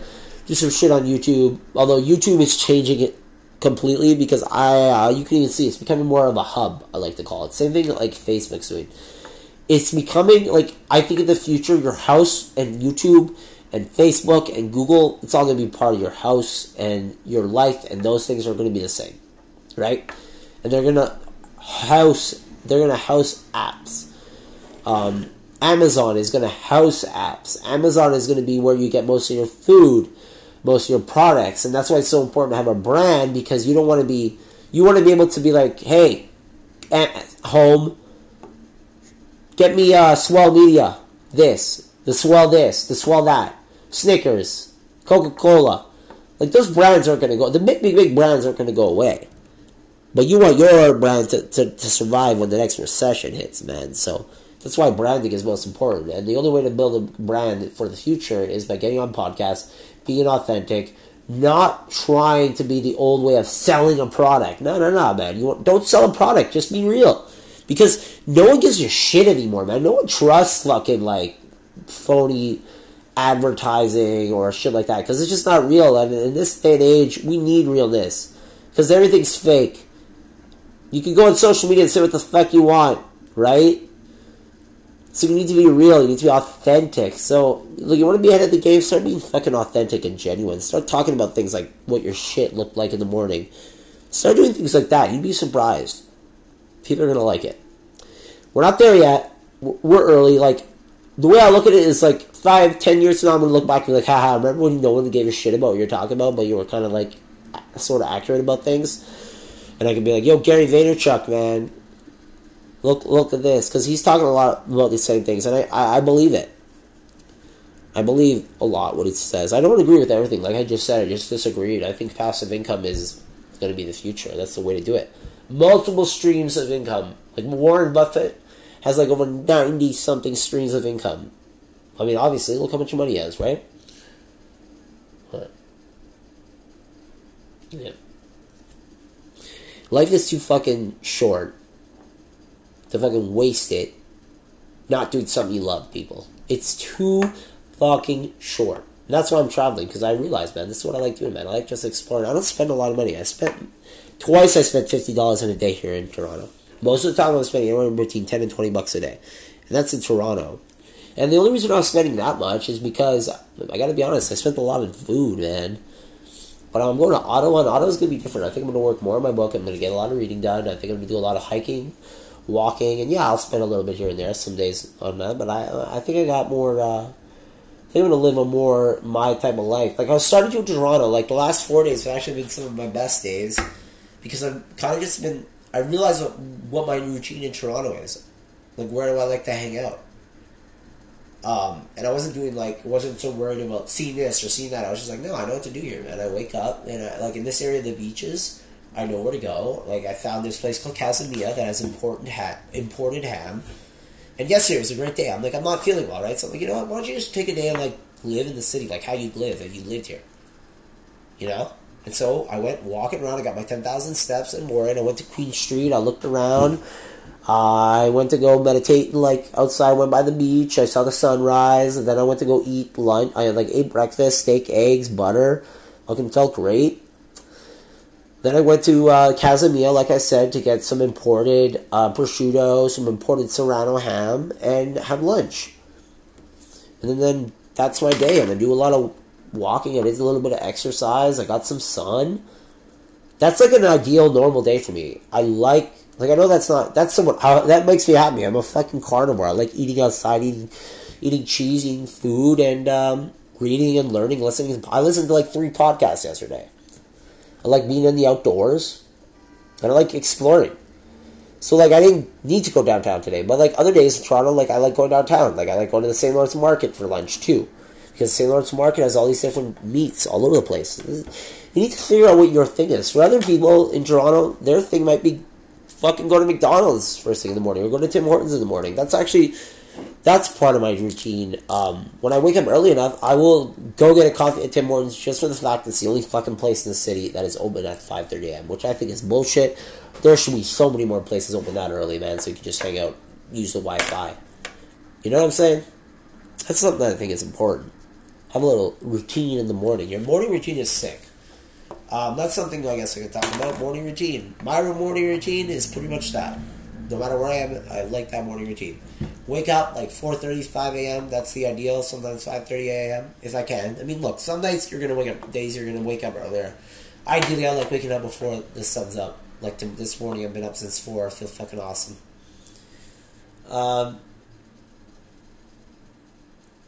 And I go for a walk and get some water. Right, I go for a walk.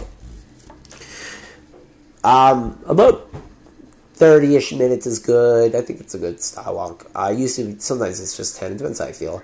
But I'll go for a walk, and then I'll either do I'll either not do exercise. It depends on, it's either I'm going to go on a long walk and not exercise, or I'm going to go on a shorter walk and then do my intense exercise. And that is what I really, really need to talk about, because I think I have been in Toronto, and the amount of walking I've been doing, an amount of more intense, like, hiking type exercises and yoga and shit like that. I've come to realize, depending on your goals, like, look, if you want to be an extreme athlete, you're going to need to train an extreme amount. You want to do bodybuilding, of course you have to train differently. But for overall health, and I'm talking really good health, to the point where you have a six-pack, you have great muscle development, you need to work out minimally, in the sense, like, look, I think even I was overtraining to a sense. You need to work out every day. That's one thing. But what you're doing to work out is different. If you were walking, like, 30,000 steps, you know what I mean? Like 50,000 steps a day on some days, going uphill, doing some yoga, doing some 4-minute Tabatas here and there. That is more than enough. And then you supplement that with 1 day of high intensive interval training, 1 day of like kettlebell training, intense, and 1 lifting day. And by lifting day, I'm talking deadlifts, a bench, like, mix and match your kettlebell. Like, if you're doing a kettlebell day, you're going to be doing squats there too. You're going to be doing deadlifts. But make sure when you're lifting, make it heavy.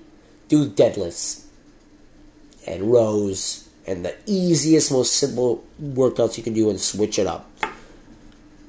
And that's the rest of the day is just walk, do yoga. Because our ancestors, And then, like I said, you can do one day, you can do like a high intensity interval thing, like you do some sprints, or I don't know, shit like that. Every once in a while, do some sprints. But most of your health is going to come from getting sunshine, going for long walks, getting your 10 to 30,000 or more steps a day, going on hikes, yoga, meditation. That's where your real health's going to come in. Supplement it with maybe some, once a week, do heavy lifting and switch it up. What type of lifting you should do. Once a week, do kettlebell stuff. Heavy as well if you want. But even that,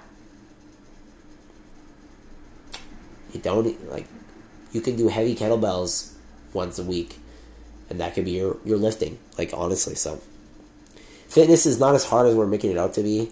And those people that are saying you need to go to the gym every day, like, I don't think that's the way to do it. And if you want to live more ancestrally, which I like to do, you want to eat your meat while walking on the street, you want to get that prosciutto and bite into it and then pick up heavy things and move it around, man. You know what? Just do shit like that. Do kettlebell shit.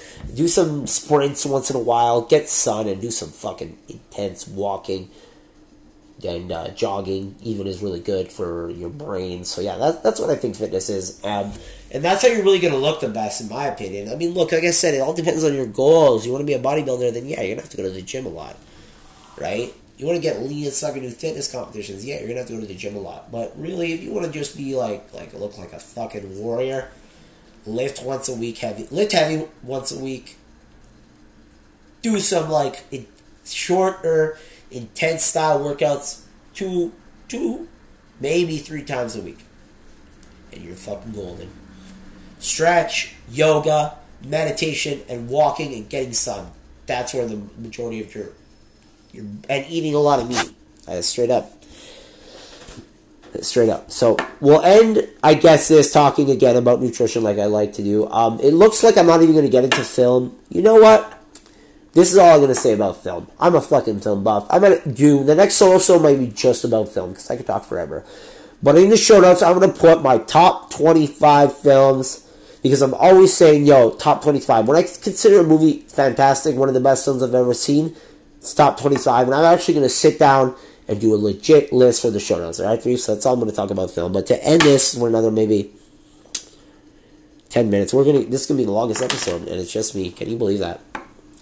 I'm talking about the carnivore diet and how you need to do it. Because I see, if you want to do a carnivore diet, alright? I also want to talk about how the way not to be a carnivore, okay? Don't diss vegans, even though it's the dumbest fucking thing. Inform them. But don't just make fun of vegans for being, and be aggressive like a lot of the carnivore influencers are doing. And I know the only reason they're doing it is because a lot of people like that.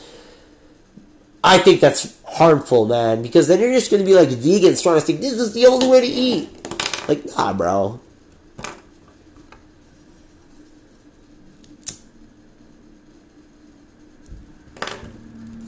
It's dumb. Don't do that. Don't do that shit, bro. So, way to be a carnivore. This is the best way to be a carnivore. Alright? It's not even just about eating. I think that it's a lifestyle, man. 1. You need to focus. Are you ready for this? You're gonna want to. You need to focus on animal fats. Specifically. One's coming from butter,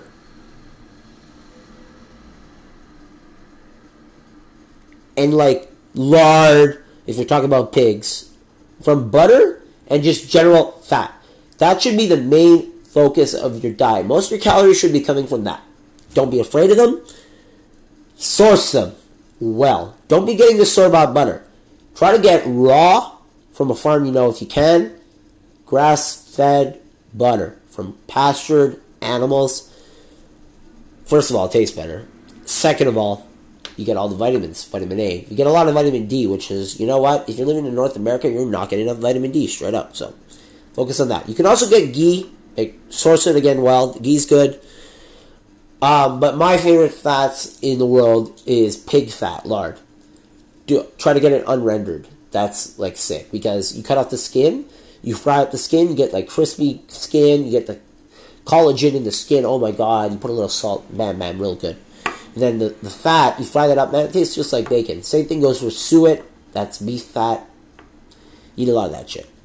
It's a delicious one, and you're going to get so many vitamins and nutrients, and don't be afraid of it. It's not going to make you fat because, man, it's going to provide you energy. It's got, oh my god, it's just so good for you, and it helps because you get cholesterol, which is just incredible for you.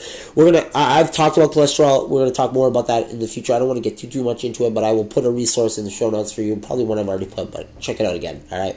I'm all about getting that saturated fat and cholesterol from animals. That should be your focus. That should be your number one focus. The number two focus is organs, and straight up, liver from animals. So that includes cod liver oil. But I think you should if you want to, you should take cod liver oil along with liver. But it's, I'm not even taking that yet. I will eventually, but it requires like different, I don't want to necessarily have to use that all the time, right? Liver has your vitamin A that you're going to need in the highest amount. It's got vitamin C too, which you're going to need. You don't get that in all the animal foods. It's got so many it's legit the most nutritious thing you can eat ever. Now, a lot of you are going to be like, oh, I don't like liver. I get it. It's an acquired taste. So this is my tip for you. Go and learn how to make jerky and put a cool marinade on it. Whatever it takes to get liver in, do it. All right? Because it's insane. It's like literally like a superfood. And then, honestly, if you do like it, eat it raw. You're going to get a lot of these cool feelings. Ferment your liver. That's a whole good thing because you're going to get that vitamin K2. And I think vitamin K2 is fucking important. And I'll tell you how I get it most of the time, right? Liver, organs, they're just so nutritious. Kidneys are also very nutritious, but they taste horrible, alright? So just, don't. And you gotta put so much seasoning to make it good when you cook it.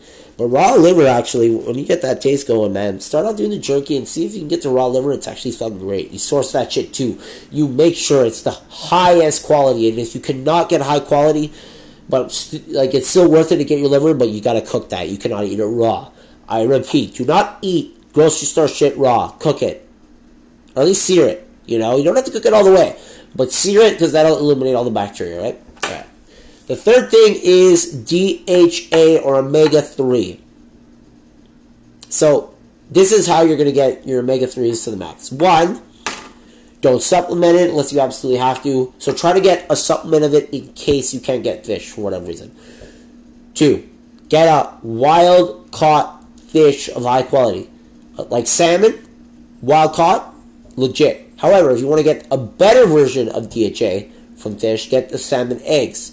Because you're getting a more absorbable DHA. It's going to go right through the blood-brain barrier. I'll try to find a resource for this. Expensive though, so worst case, don't get that.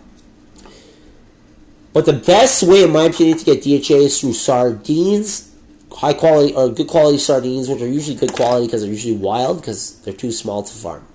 Because get them with the bones, because then not only are you going to be getting this important thing, but you're also going to be getting your calcium, which is really, really important, right?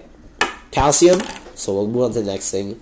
Another way also to get great absorbable DHA is through another organ in the brain, and the brain actually tastes really, really good. Quick sear raw with salt. It tastes like, it's got like the texture is something that people don't like, but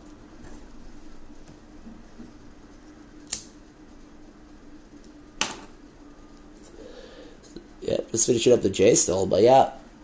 So brain is also another really good way. But onto calcium. Sardines or eggshells are probably the ideal way to get your calcium in. You're gonna get enough from that. You can also always get calcium from dairy, but you gotta be careful with dairy. Unless, look, a lot of people get sensitive to the A1 casein protein. The thing about cows is they start producing this protein sporadically in their milk a long, long time ago, and then there's still the original casein protein was A2, which is not as inflammatory. I mean, I can handle A2, but yeah, be careful with dairy. See if you can tolerate it. There's certain dairy I think is not only tolerable pretty much for everyone, but it's also probably, you should be consuming this on the regular. I'm going to get to that in a sec. So you can obviously get calcium from dairy, but I would say sardines are the best because you can get your DHA and your calcium, and then maybe crack an eggshell too. Try to eat more things like that. Try to eat bone meal, bone marrow, This is something I wouldn't say it's on the list, but you consume bone marrow, the connective consume as much of the animal as you can. Chew on the ends of bones because you're going to get connective tissue. You're going to get collagen from that, which is really good. And the bone broth is a great way to do that too. Get that connective tissue collagen, and also, yeah, you're going to get a lot of cool things. You get your glycine, which is, you need glycine and methionine, so it's good to consume more glycine and methionine. Other parts of the animal don't have as much glycine. There's debate whether you need this glycine-methionine ratio thing. I don't think it's as cut and dry as like, oh my god, you need like to add so much glycine or else you're fucked. No, I think you're good. Just consuming, like, basically eat the skins. Try eat meat off the bone because you're gonna get the connective tissues. You know, you don't have to go out of your way to supplement glycine. Like, don't put collagen powder on your food. That's dumb. Just try to like eat as raw and real as possible, right? So yeah, that's when it comes to calcium. And then the next thing, the last thing, is you want to get your vitamin K2. And you know how you're going to do that? There's two ways you're going to do that. Imported fucking meat. Cured meat. And I'm talking, you need to shell out the money to get prosciutto di Parma from Italy. There's other lower quality prosciuttos that I eat once in a while. But it has to be imported from Italy, and it has to have two ingredients. Salt and pork. Pork's high quality. But if you really want to really get it, you got to get prosciutto di Parma. That is the qualitiest one. You see it, when you see it, oh my god, it's great. It's kind of yellowy, fatty outside. You can also do porchetta from Italy. It has to be from Italy. It's imported. It's got a stuff with like really good herbs and spices. Because I'm not really against herbs. I think certain herbs, if you tolerate them, add them on, right? So that's a really good one, porchetta.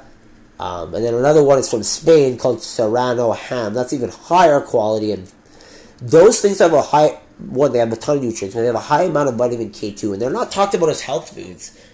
You got to be careful to not only consume that, because it does have a high salt quantity, which can mess things up, potassium-wise and all that shit. So don't only consume it, but definitely add it to your diet because you can get K2s. And another way to not only add K2, but calcium, is through dairy, but not all dairy, okay? You want to get specifically on, I gotta be honest, there's really, you gotta look at the Swiss, Italian, and maybe some of the French cheeses. But the French cheeses are better for calories. They're much better for calories. So definitely consume Parmigiano Reggiano if you can, because it's made from pastured animals. They have the casein A2, so it shouldn't be inflammatory, and it's probably the best tasting cheese. It's expensive, yes, but it's got the K2, it's got all these, it's got the complete nutrition, alright, which is just fucking incredible. There's also some really good Swiss cheeses. Some of my favorites are Le Marechal. It's created every day from raw milk. It's delicious. It's, I mean, if you look at the Swiss primitive people, they were eating a lot of cheese. Similar cheese. So, Le Marechal, you got Editats. I think I messed that up. I'll put resources in the show notes. Another really raw, high-quality cheese. You eat those, you're going to get all the vitamins you need, and vitamins K2. And the last thing I forgot to mention, in the summer, eggs. It's pretty much a multivitamin. Source those too as much as you can, man. It's all about sourcing right now. The rest of your calories can come from meat, alright? Whatever it is, just fill it up with meat.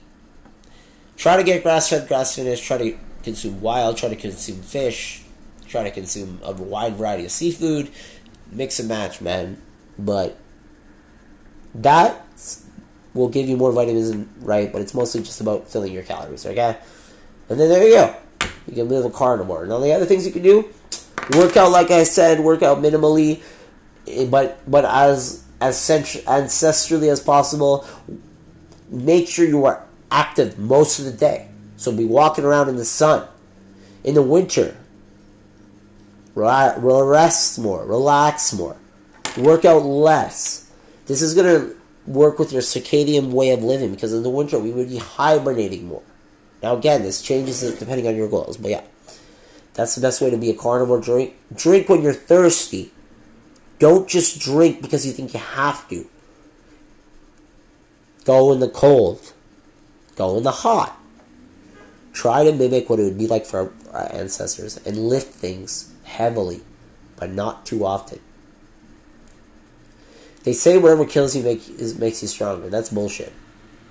Don't try to kill yourself. Just try to be the most awesome version of yourself that you could be.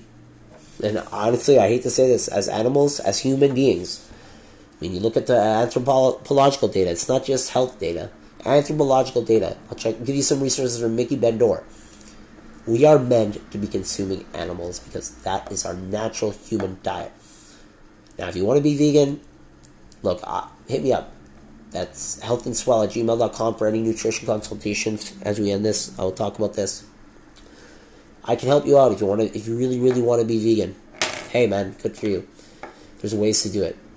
But for almost, I would say the majority of us, you don't need to go carnivore like me.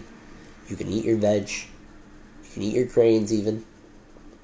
But do not forget about your animal foods, especially the ones that I've just mentioned, okay? You're going to live a way, way better life if you incorporate these into your life, okay? So, that's all I'm going to talk about today. I think I'm going to definitely do one of these each season. So, we only have one more episode with my sister. I will talk about this in a bit. But yeah, other than that, thank you so much for listening, alright? We'll talk soon.